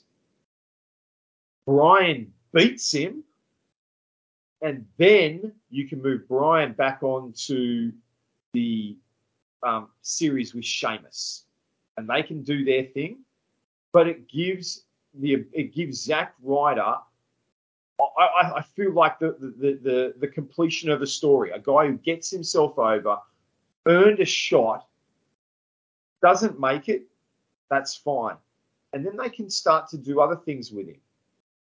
But they didn't capitalize on what they had, and all they want to do is just bury him. We didn't get him over. It didn't happen the way it should on Raw and on SmackDown. So we've got to do something to have the fans realize Zack Ryder's not who you should be cheering for. And it didn't work. And he kept getting cheered. And they kept pushing. And unfortunately, in the end, it did work eventually because they beat him so much that the fans did stop caring. And he wasn't making any money for the WWF, so they let him go. And what does he do? He goes into the independent scene and carves out a very successful career for himself on the independent scene, to the point now where people are saying WWF should bring him back, and he doesn't want to go. I don't totally disagree with that. I don't know if Zack Ryder would ever have the clout of a world champion. And did you say, Dave, I don't mean to correct you, but did you say he wasn't at WrestleMania 28? Yeah, I'm looking at the 28 card and I can't see him. He's in that bet Team Raw versus Team SmackDown, because remember that's when Eve turns heel. Oh, he is too. Sorry, but even then, that's a nothing match. 12 people. Yeah, and all it did was really accentuate the fact that he looked like a chump again. Yeah. So he wasn't utilized at WrestleMania. Is probably the best way to say it. And right. And I think you could have ridden the wave of the popularity, even in because the Daniel Bryan Sheamus series really picks up after WrestleMania. So you can have Daniel Bryan beat Zack Ryder and then do the Sheamus thing. And I don't think anyone misses out on anything. Sheamus gets a good win the next month and takes the title off of Daniel Bryan a month later. I think it's just as valuable. Yeah. All right. I could go for that. Why not? You know, it's a tough spot for Ryder because you're already trying to get Punk over. So I don't know if you could attempt to try to squeeze both in. Although the World Heavyweight title kind of got ignored throughout most of 2012. So which is why I'm saying it's not a bad thing. No, you're probably right. I wish they'd figured out that Alberto Del Rio was a piece of crap earlier. They could have got rid of him. But yeah, no, I liked Zack Ryder, and it's a shame. I think Vince, that was the company just being a bunch of spoiled brats who hated the fact that this guy got over without any of their help. I think that was just bad business. That was just immature, catty, petty, spoiled bratness, if that's such a word. Yeah, we'll leave it at that. And it's something that we've seen them try to do on subsequent occasions. But as I said, Daniel Bryan and Becky Lynch, they tried to do it to them again. But I think the fans had learned, you know, you're not going to take this away from us now. We're gonna ride these guys because they are our guys, and allowed them to force a change of direction. Right. Which unfortunately Zack Ryder didn't get that. I think Zack Ryder is the first case of someone getting over that wasn't supposed to. Yeah, and instead of cultivating it, you're just getting in our way. It was so immature and bratty. So we'll leave it at that. We don't have to go much further. But yeah, it was just immature brattiness that did that to Zack Ryder, and that's a shame. That's a shame. Yeah. So our last one, this one is 3 parts. So we'll try and keep it compact, but it's same guy, 3 parts, 3 eras, 2 promotions. Poor son of a bitch, and he's sadly no longer with us. I think you guys may know who we're talking about. Go ahead, Dave. Well, who we're talking about is a man named Scott. I got screwed. Never. I'd be the one doing the screwing, most likely. Of course, yes. we're talking about the man known as Bam Bam Bigelow, Scott Bigelow. Scotty Bigelow. And yeah, there's 3 clear occasions where politics have had a significant impact in his career. So we just want to touch on each one of them and have a look at what things have been different for him and how. And so we're going to do them chronologically. The first time, so Bam Bam Bigelow sort of came on he sort of turned up on the scene it really felt like out of nowhere. Now, the Aptomags, you can see if you read the Aptomags, he sort of started his career in probably late 86, early 87. He was working the independents, known actually quite part of the story is tied with Paul Heyman, because Paul Heyman sort of used him as a featured person on a show that he sort of developed in New York at is it Studio 90? I'm going to get this one wrong, 97 or something like that. I can't remember if that's the right number. I know exactly what you're talking about. Give me because the first time I saw Bigelow, it was Studio 54. It's the Studio 54 nightclub, old school folks. Those in the Northeast. It's one of the, Studio 54 was one of the epic disco clubs of the late 70s. Stories abound of you think Edge was the decade of decadence? Yeah, that was the decade. That was a couple of years of God only knows what. So he wrestled August 23rd, 1985. He wrestled he wrestled in Memphis. The first time I saw him, he actually went to World Class. And this is the first time I ever saw him, actually, Dave. I saw him in World Class, and he was wrestling. I just watched it again on Peacock. He was wrestling under the name Crusher Yurkov. That's right. He was wrestling as a fake Russian because, Nikita Koloff wasn't the only one. And he was there. He wasn't there long. I would say he was there, I don't know, maybe. He did win the television title. He did win it. And he won, and the Meltzer's newsletter he won Rookie of the Year in 1986. So then he went to Japan, and then we'll get to where we all saw him more. But yeah, he was Crusher Yurkov in World Class in 86. And I just was remembered of that when I'm watching the old episodes of World Class on Peacock. And I'm like, holy shit, I forgot Bigelow went there. So anyway, I just wanted to add that. But you're talking about Studio 54. It was the old epic legendary disco nightclub in Manhattan back in the 70s. Lots of coke, lots of sex, lots of other things that went on. But not during that match, although who knows? Although knowing Paul, who knows? But anyway, continue. It was Studio 54. Yeah, that's it. But I was going to say, so Bigelow had sort of been around the independent circuits, the old territories, like you said, World Class and Memphis, and I think he did a little stint at Continental, and but then he really just bounced around. He was never anywhere for very long, and didn't have a major profile. And then he turned up in mid to late '87. He turns up in WWF, starts appearing on Superstars. They do this manager search. They do the old manager search gimmick, which they did for Randy Savage in '85. All the managers vying for his services, and Bigelow was doing stuff that big guys, he was 340, 350 at the time, pounds. Guys like that weren't doing, especially in 1987. He was coming over the top rope. He was coming off the top rope. He could drop kick. He cartwheel.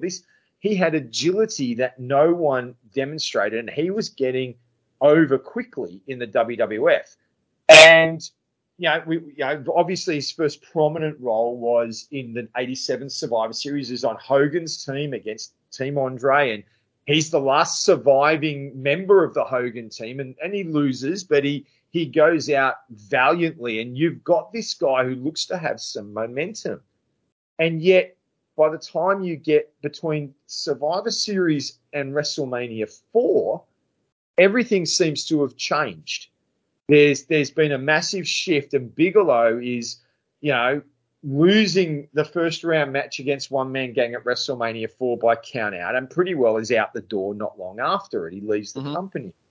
And there's a lot of talk going on there's a lot of talk in those that read, internet rumors and the Wrestling Observer newsletters and stuff like that. There was a lot of talk that there were two key political issues that went on with Bam Bam Bigelow. Number one is obvious. Hogan was worried about how popular Bigelow was getting. And the talk is he was getting quite over and quite popular very quickly. And Hogan was worried about it, and Hogan started complaining about it and bad-mouthing him to Vince. Mm-hmm. The second one, and I don't know if you've heard this one, but I remember reading this several times over the years. The second one is that Bigelow apparently got on the bad side of Andre.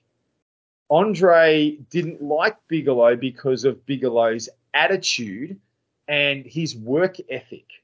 I didn't hear the work ethic half. I heard the attitude half. But I did hear that Bigelow was a little full of himself. The work ethic part I did not hear, because Andre's work ethic was garbage. Love Andre to death, but Andre, come on, he had more work ethic pounding beers a lot of the time. Now, in Andre's defense, he didn't need a lot of work ethic because it was fucking Andre. No.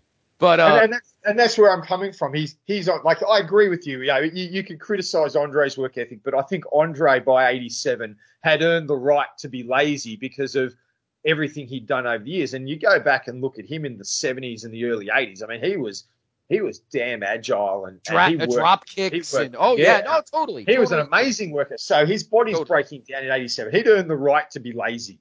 I think. Yeah. But Bigelow had got on the bad side of Andre as well, to the fact that apparently Andre wouldn't even work with him anymore. He didn't want to have anything to do with him. But I mean, that gets back to Vince as well. You know that Andre's word had a lot of sway with Vince McMahon. We know that because it's been very clear over the years. Vince, if Andre didn't want to do something, Vince didn't do it. And the story's already out there that if Andre had said he wasn't going to lose to Hogan at Mania 3, we were going to get a new world champion. Because there was one man, there's only one person in the entire world, it seems, that Vince McMahon would not go against. That's Andre the Giant. Damn right. So here's this situation. Bigelow on the rise, and yet seems to get significantly de-pushed. And the question is, could things have been different for him? Could things have had a different outcome if Bigelow didn't have these bad politics working against him? Where do you see Bigelow? I get that we're not maybe not going to much do as a match by match or that journey, because 87, 88 is a different time period. But can you see things different for Bigelow in 87, 88? Could he have been used better if the politics wasn't against him?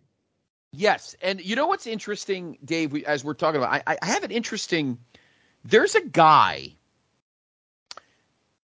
I actually believe not believe it, but because I do know the Hogan stuff's moderately true. However, I have a very interesting theory, or interesting third theory, which may not have come out as much maybe as we think. Because there's a third guy that I think should have even been more worried about Bigelow than either of the other two guys, and that's Randy Savage, who would end up winning the WWF title, of course, at WrestleMania 4. And Bigelow, the problem was in that arc between, late 87 going into 88, I'm assuming that at some point in that window, Hogan knew that he was going to leave to go do No Holds Barred. So my thinking is, why would Hogan have cared who was getting over as a babyface when he wasn't going to be around anyway? So something tells me, as much as I moderate... Now, if this was 2 years earlier and Bigelow got here in 86, that's different. Because Hogan was still very much entrenched in the company as the top babyface. But by early 88, I'm going to assume that at that point, we knew that Hogan knew that he was taking a break to go do No Holds Barred.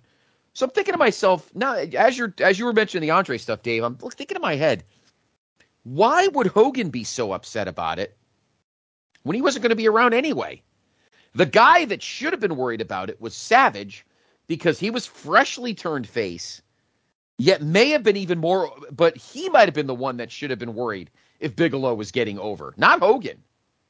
So I contend, Dave, that the main guy that got Bigelow out of the company was Andre. There's a good chance. That's my theory. Because think about it, too. Think about it. Would Bigelow have been a good world champion? Probably. Why not? The other guy that might have been worried about Bigelow's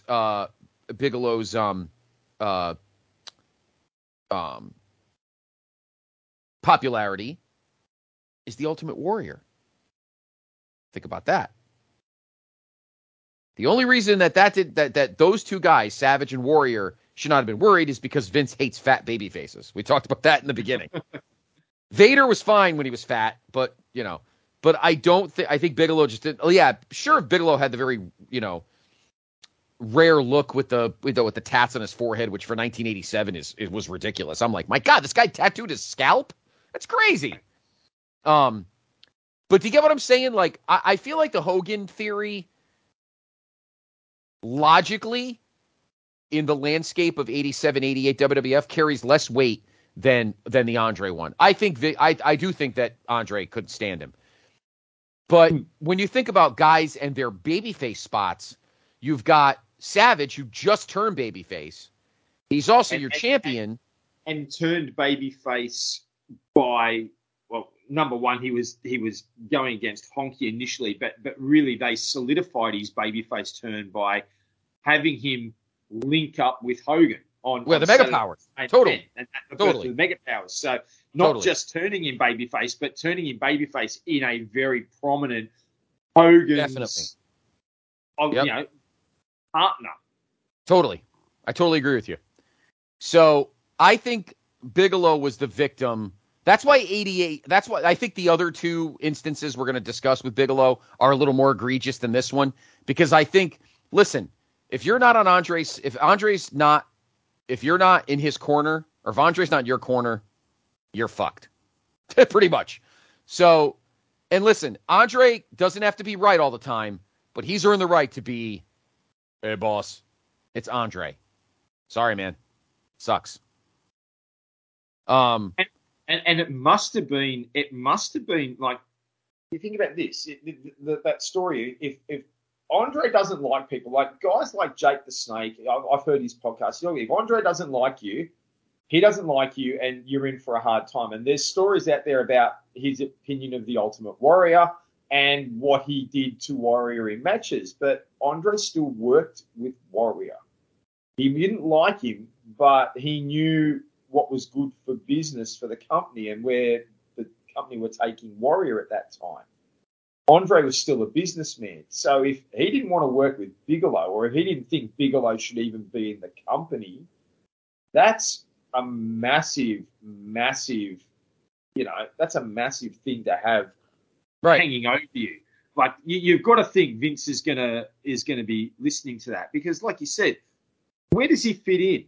If he's this rising babyface, well, Savage is already super over from what's happened with Honky and Hogan, so Savage is already up near the top. Warrior was on the rise, and post Mania Warrior snowballs to move into that number 3 babyface slot ascension. Where does Bigelow can be popular, but where does he really fit in the direction of the company? He doesn't. He was teaming with Hogan on the house show circuit against DiBiase and Bigelow, and then it all changed. Mm-hmm. Probably because of what Andre was saying, like you suggested. I don't see anything like. I don't think Bigelow would have made a better world champion than Savage. The Savage storyline with Liz and all that, it's a perfect storyline and really fits what they did with Savage. Then you've got the rise of Warrior happening underneath it. Bigelow doesn't fit in, and like you said, his body image would never fit into what Vince would want as a champion, as a baby face. I can't see Bigelow being given a run at the world title or the Intercontinental title in 88. I'm not saying it couldn't have happened in the future, but in 1988, he was going to be, if anything, he was going to fit the role that Andre had been playing in sort of 85, 86. He was right. He might be near the top of the card, but it's more as an attraction. Here's this big guy who can do all this amazing stuff. He's going to be an attraction. You want to come and see it because you're not going to see anyone else do it. Mm-hmm. But we're not going to use him in any other way. And right. I think once he got on Andre's bad side, he was done. Right. Out the door. Yeah. So I mean, Steamboat was gone, and you had Beefcake emerging. I think for Bigelow it was just bad timing in that instance. Great timing the second time around But this time, I think he definitely got posed. So set us up for example 2 for poor Bigelow. Well, yeah, great timing second time around. So Bigelow comes back to the company in 93. Yep. Late 92, early 93. And he goes, he has a great series of matches with Bret Hart, the whole King of the Ring situation. And then Bigelow starts bouncing around the mid card. But they start to build him up again. They look at who they've got. And we get to 1995, and Bigelow is pushed into this storyline with Lawrence Taylor. Mm-hmm. And you know that Vince is only putting guys, when you bring in a celebrity, you're using guys that you trust, that you know can work, and you know can help get that guy over. Totally. That shows the reputation that Bam Bam Bigelow had built on himself in the company, in the 2 years he'd been back. He had garnered a reputation. He might not have always been used the best, and I'm not looking at the way he was used in 92, 93. You were rebuilding him, doing other things.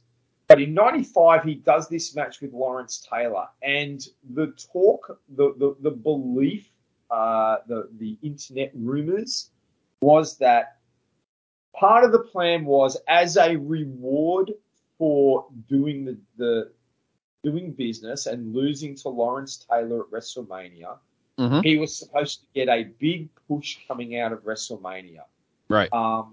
And big push meaning into the main event scene somehow.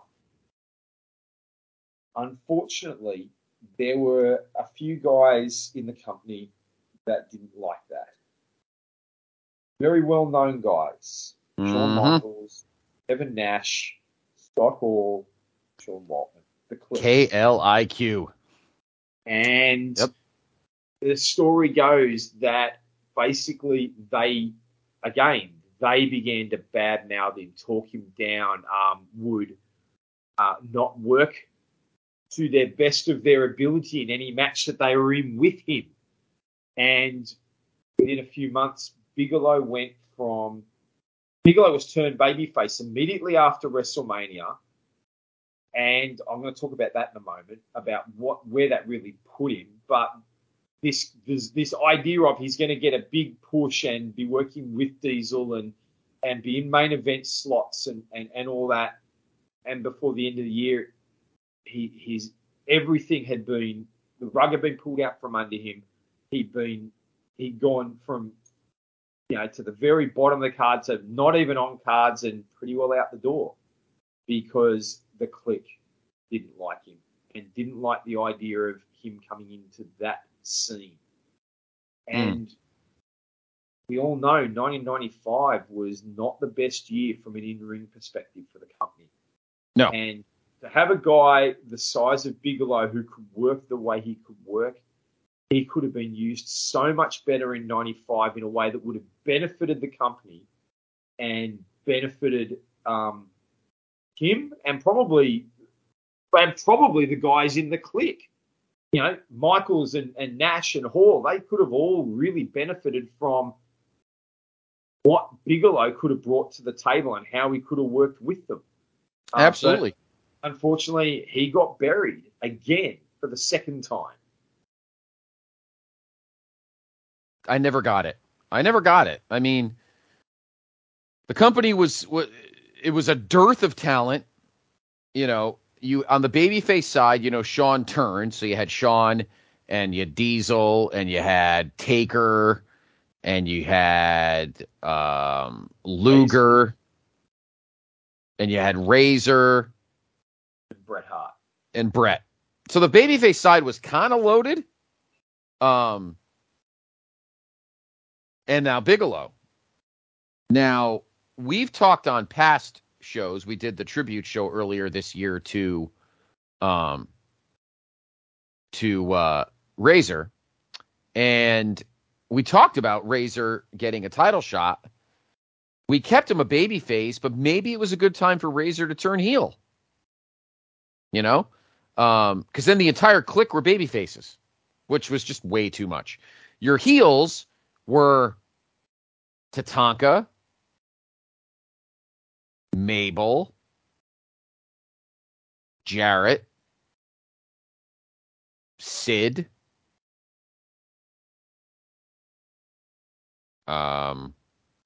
well, eventually Bulldog. Bulldog was a face in the beginning of the year. Right. So there weren't enough heels. That was a problem, Dave. There just weren't enough heels. So Bigelow got lost in the babyface shuffle, and the clique's like, sorry, dude, too many on this bus. Some of those baby faces needed to be turned heel. I would have totally, if Luger wasn't already, skulking his way back to WCW, I would have totally put Luger back as the narcissist. He should have stayed the narcissist anyway, but that's a totally other story. There were just too many baby faces and not enough good heels. But it was, in terms of babyface heel, you were already at the point of no return with Bigelow. There really wasn't a way for you to turn him back. Not once they turned him, no. But let me put forward a potential scenario for Bigelow that Sure. would have used him better in 95. So everything stays the same to WrestleMania. He loses to Lawrence Taylor at WrestleMania. And obviously I'm looking at it from a storyline perspective. DiBiase's not happy, but I think you could have really played into the story that more than that, Bigelow was not happy with himself. You could have played in that Bigelow, where has my career gone? What's happened to the killer? And maybe the next night on Raw, Bigelow takes it on himself to, rebuild some credibility. You've got the whole, you could have had him come out on the next night after losing to Taylor. He doesn't say anything. DiBiase maybe has said earlier in the night how disappointed he is in Bigelow, and he's thinking of maybe cutting Bigelow's contract. He doesn't want dead weight in the corporation. And Bigelow comes out later in the night. There's a match. Diesel could be wrestling anyone. And Bigelow comes out and puts an absolute beating on Diesel. Because Diesel trained Lawrence Taylor in the storyline. Diesel helped Lawrence Taylor get ready for his match. So you had that connection. Diesel had been the friend of Lawrence Taylor, and because Bigelow has lost to Taylor and Taylor's gone, he's looking to take it out on Diesel. He comes out, he puts a beating on Diesel, puts him through, rams him into the post, hits him with chairs, drops a couple of big splashes from the top rope on him, and just leaves Diesel laying. And you can sort of see DiBiase comes out while this is all going, and he's started to laughing again, and you could see he's impressed. And over the next few weeks, Bigelow just goes on a tear. He goes through some of these he goes through some of these baby faces that he hasn't been doing very well with. He goes through, a 1-2-3 kid. He goes through a Bob Holly, Sparky Plug. He goes through a Davey Boy Smith, even a Lex Luger, because those guys are now in a tag team. Remember, that's the Allied Powers. So you can have them drop a singles match. And on commentary, Vince and Jerry Lawler are talking about how Bigelow seems to have got a killer instinct again. Something's flipped. Something's turned in him. And as a result, you could then build up to a match between, Bigelow is just going on this tear. You can still have Diesel face Sid at the In Your House, because that was terrible. Right. But again, they have that terrible match. You get to King of the Ring, and it's Bigelow who goes on a rampage through the tournament, absolutely crushes it. He beats everyone laid before him easily, comfortably, with that killer instinct.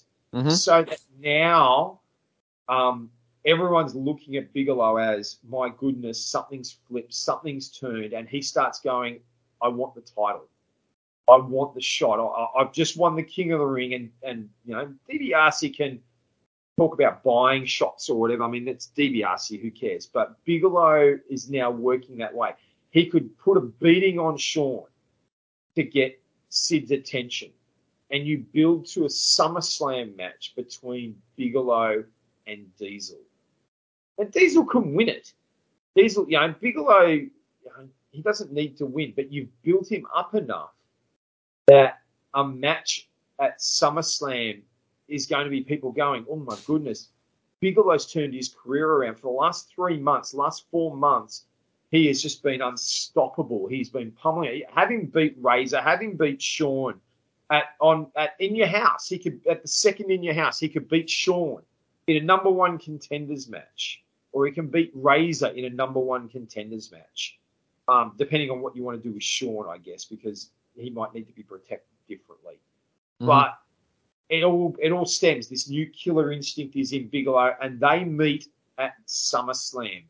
And Bigelow could give Diesel a great match, a great big man match, because he can bounce around for Diesel the way Mabel couldn't, but he's powerful enough to put Diesel in jeopardy of losing that match.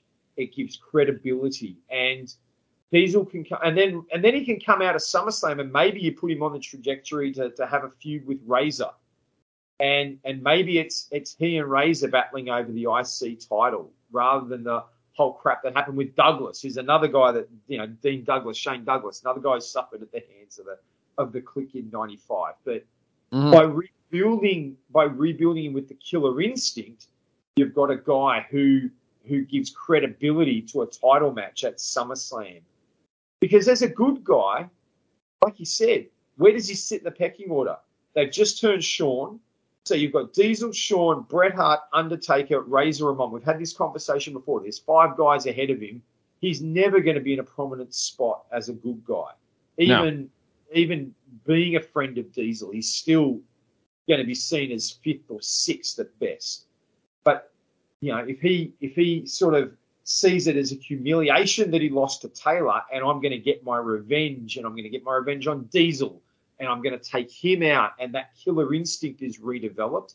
Yep. We've reworked the character a little bit, and DiBiase can be sitting there in the interviews going, I always knew it. This is why I've invested in him, because I knew that he had this in him. It just had to be awoken, and I might not like the way it got awoken, but it's there now, and he's going to win the title. And so DiBiase can talk for him. You go in there, and you can have a great match at SummerSlam. And Diesel's championship run looks better as a result. Yeah, I love all that. I love all that. I think that would have been perfect. Gives Diesel a better opponent at SummerSlam than freaking Mabel.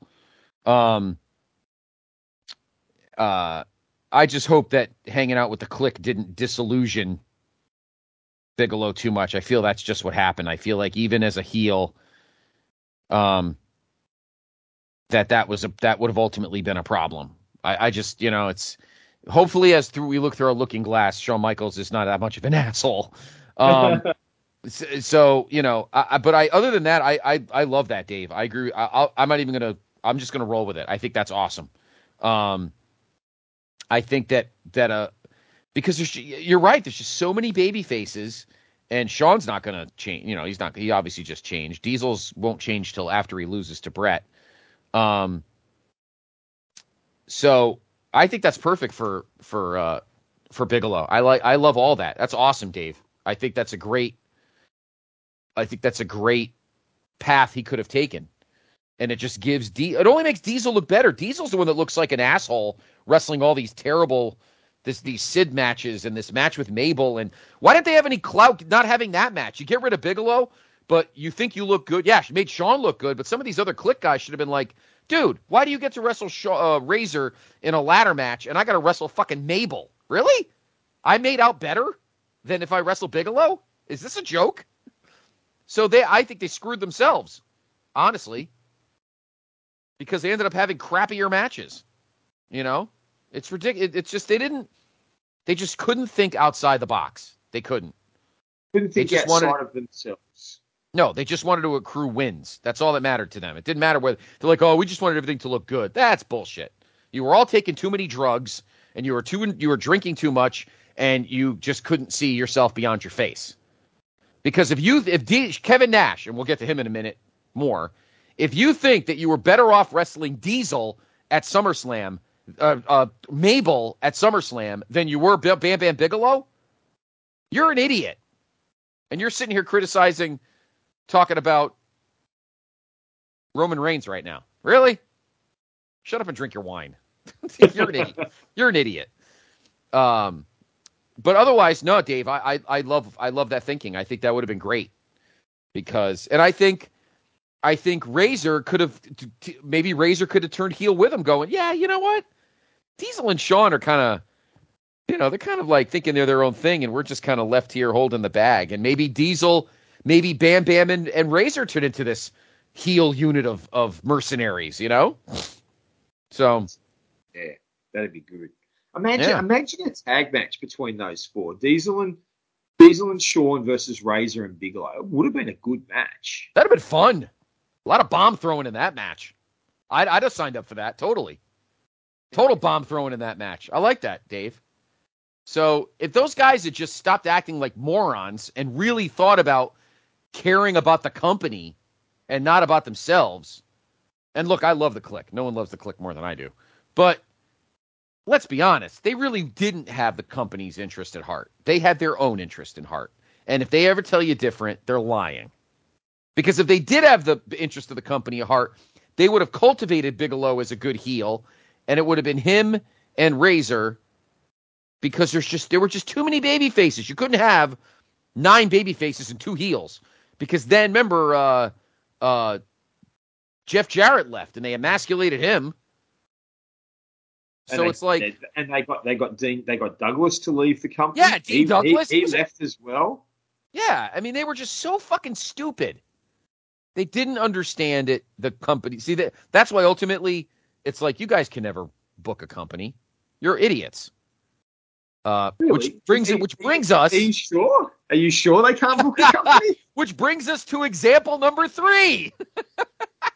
Well, talking about Kevin Nash booking companies, we're going to jump to 1998 WCW. Yep. November 98 is a big moment because Bam Bam Bigelow leaves ECW due to pay issues, and a lot of people we know ECW. What a shock! He wasn't paid in cash, really. But look, to be fair, Bigelow went, I can get money elsewhere, and he turns up in WCW, and it's a very quick arrival, but he arrives on Nitro in November, and he immediately targets Goldberg. Goldberg, in the middle of his unbeaten run, world champion, really doesn't have any contenders at the moment. There's no one who's sort of in that role of the challenger to Goldberg. Nope. Then at World War III, Bigelow has a pull apart with Goldberg, and it really looks like, my goodness, they could be doing something. Bigelow and Goldberg, this could be something, because Bigelow had rebuilt his reputation in ECW as a big man, as a killer, as what we were talking about. His run in ECW in 97 and 98 was fantastic. Totally. And he had great matches. Totally believable. It really had rebuilt his career. So you had on a side note, it's funny, you had Bigelow hanging out with Shane Douglas. You had 2 guys who got screwed by the Click. That's right. And more people were watching them than watching WWF. Who ended up winning in the end in that aspect? Anyway, sorry, go ahead. Absolutely. So Bigelow turns up, and it looks, for all money, like they are going to build to something between Bigelow and Goldberg. But at the same time as Bigelow arrives, there's a change in the booking. Oh, boy. Team. Yep. There is a new person in charge of booking the company, basically from the beginning of World War III. Yep.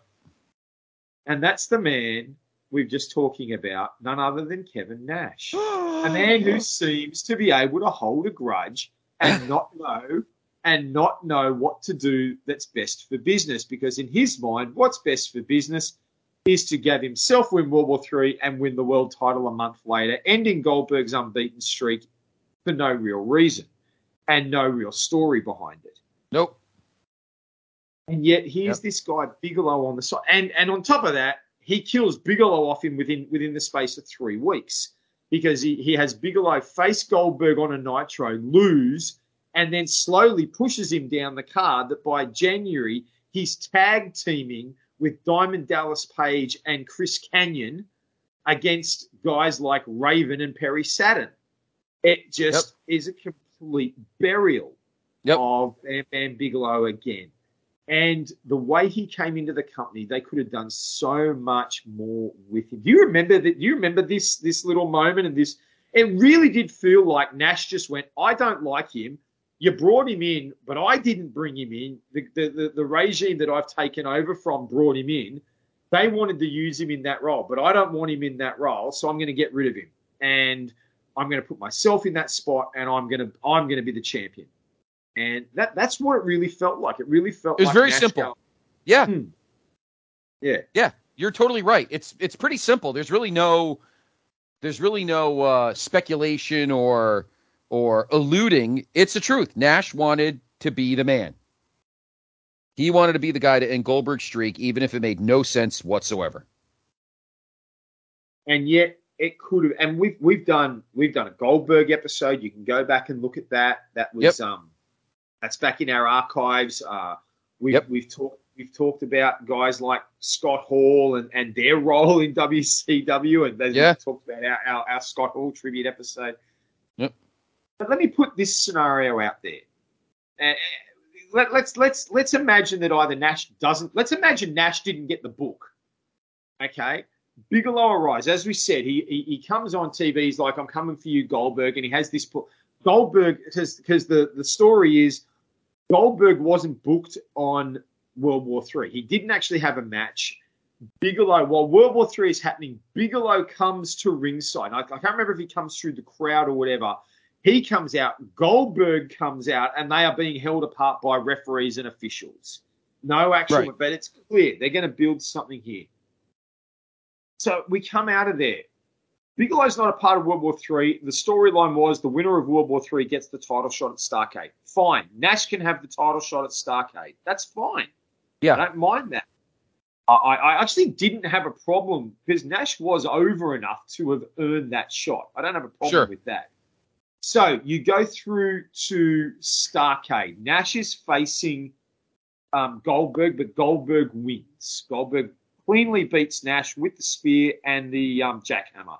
Mm-hmm. But in the weeks leading up from World War III to Starrcade, you just have Bigelow start going through people. Like, he beats a couple of nobodies the first couple of weeks. It doesn't matter who he beats. He could beat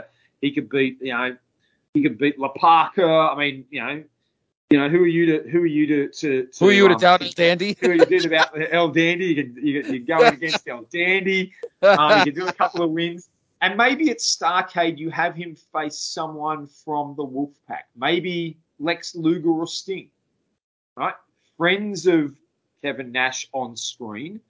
And he beats them pretty quickly too.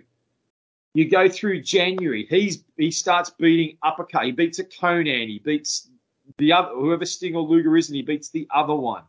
Maybe he gets a win over Nash. Maybe at Sold Out, he beats Nash in a number one contenders match, catapulting to a title shot at Super Brawl. You've built again. You've got this. Why does this sound familiar? You build Bigelow up as a monster heel. Mm-hmm. He's big. He's agile. He can do things in the ring that most heels can't do and most big guys can't do. Right. And he's going to get it. He's going to get over because he's got the look. Right. And you build him up. Bang, bang. He beats face after face after face. You've got Goldberg, who's been beating everyone, and he just continues winning match after match. But Bigelow comes in on this little unbeaten streak of his own. From November to February, he doesn't lose a match. And then you put the two of them together at Sold Out. Unbeaten guys, they've been drawing at each other since World War III. You've got 3 months to build heat, to build tension. They can continue. Bigelow can start interfering in Goldberg matches and Goldberg can still win. Or Right. You know, he attacks Goldberg after a win. You know, Goldberg wins his match and Bigelow comes in. They're brawling to the back, and so they have this match, and maybe what you do is maybe Goldberg doesn't suffer a loss in the ring as his first non-victory, but maybe Bigelow and Goldberg just end up in this massive brawl. The refs lose control, and we've got to DQ them both. They just complete chaos.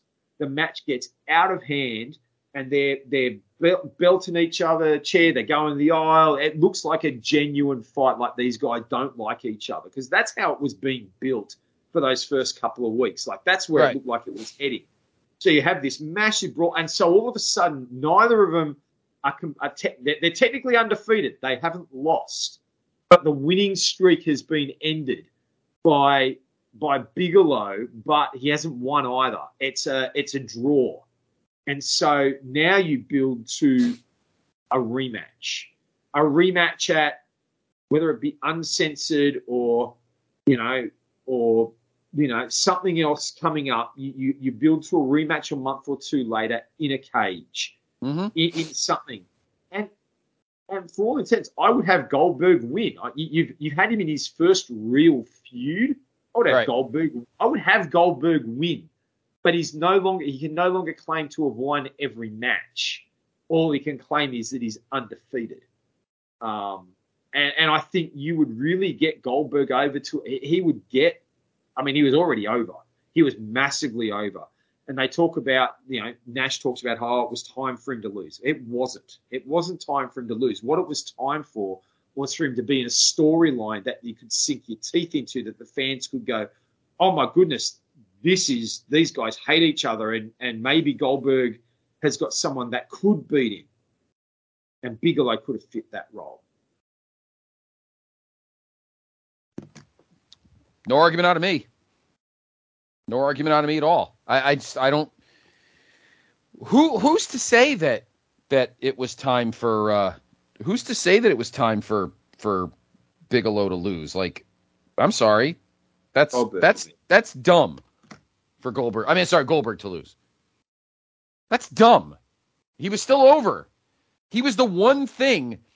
Goldberg's undefeated streak, Kevin Nash, you dipshit, was the one thing keeping your stupid company from drowning. I always said that well before the, quote, finger poke of doom, the last bullet that was shot in the Monday Night War for WCW was Goldberg's win over Hogan on the Nitro at the Georgia Dome, which I still think should have been on pay-per-view, but that's just my opinion. We talked about that, though. As Dave said, go back to our archives, placetobe.podbean.com, check out the Goldberg episode of the show, and we got into the whole thing. But Goldberg undefeated was the only thing keeping you dipshits afloat, while Vince was surging by the end of 98. The streak had been broken. The ratings war streak was broken. SummerSlam was a killer show. One of my favorite. It's still one of my favorite pay-per-views of all time. SummerSlam 98. So you need to keep Goldberg undefeated. And instead, you made him look like a chump.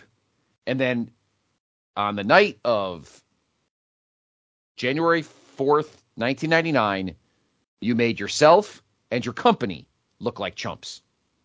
And the Monday Night War was lost. Instead, Goldberg could have went into 1999 as still a killer, undefeated babyface, like Steve Austin, duh, and Bigelow could be The Rock. I mean, relatively speaking, of course, you know what I mean. But, and the company could still have gotten hot. The minute the finger poke happened, you were done. Done. Everything after that is crap. So, at one of the most critical moments in the history of the company, you could have rebounded from the debacle of Starrcade 97 and the shitty Sting Hogan pin and Brett and all that crap. You could have survived that had you kept Goldberg undefeated going into 1999. And him and Bigelow could have had an awesome feud because Bigelow was loved by the fans. And instead, so no, Kevin Nash, you couldn't run a company. You tanked it. Just like 3 years earlier when you all thought you were smarter than Bigelow, and guess what? You almost tanked it. Tanking. That's all you know how to do. And then you went to TNA and you almost tanked that one. But that's another story. There's a common thread here. Do you There see is. the common thread? Yes.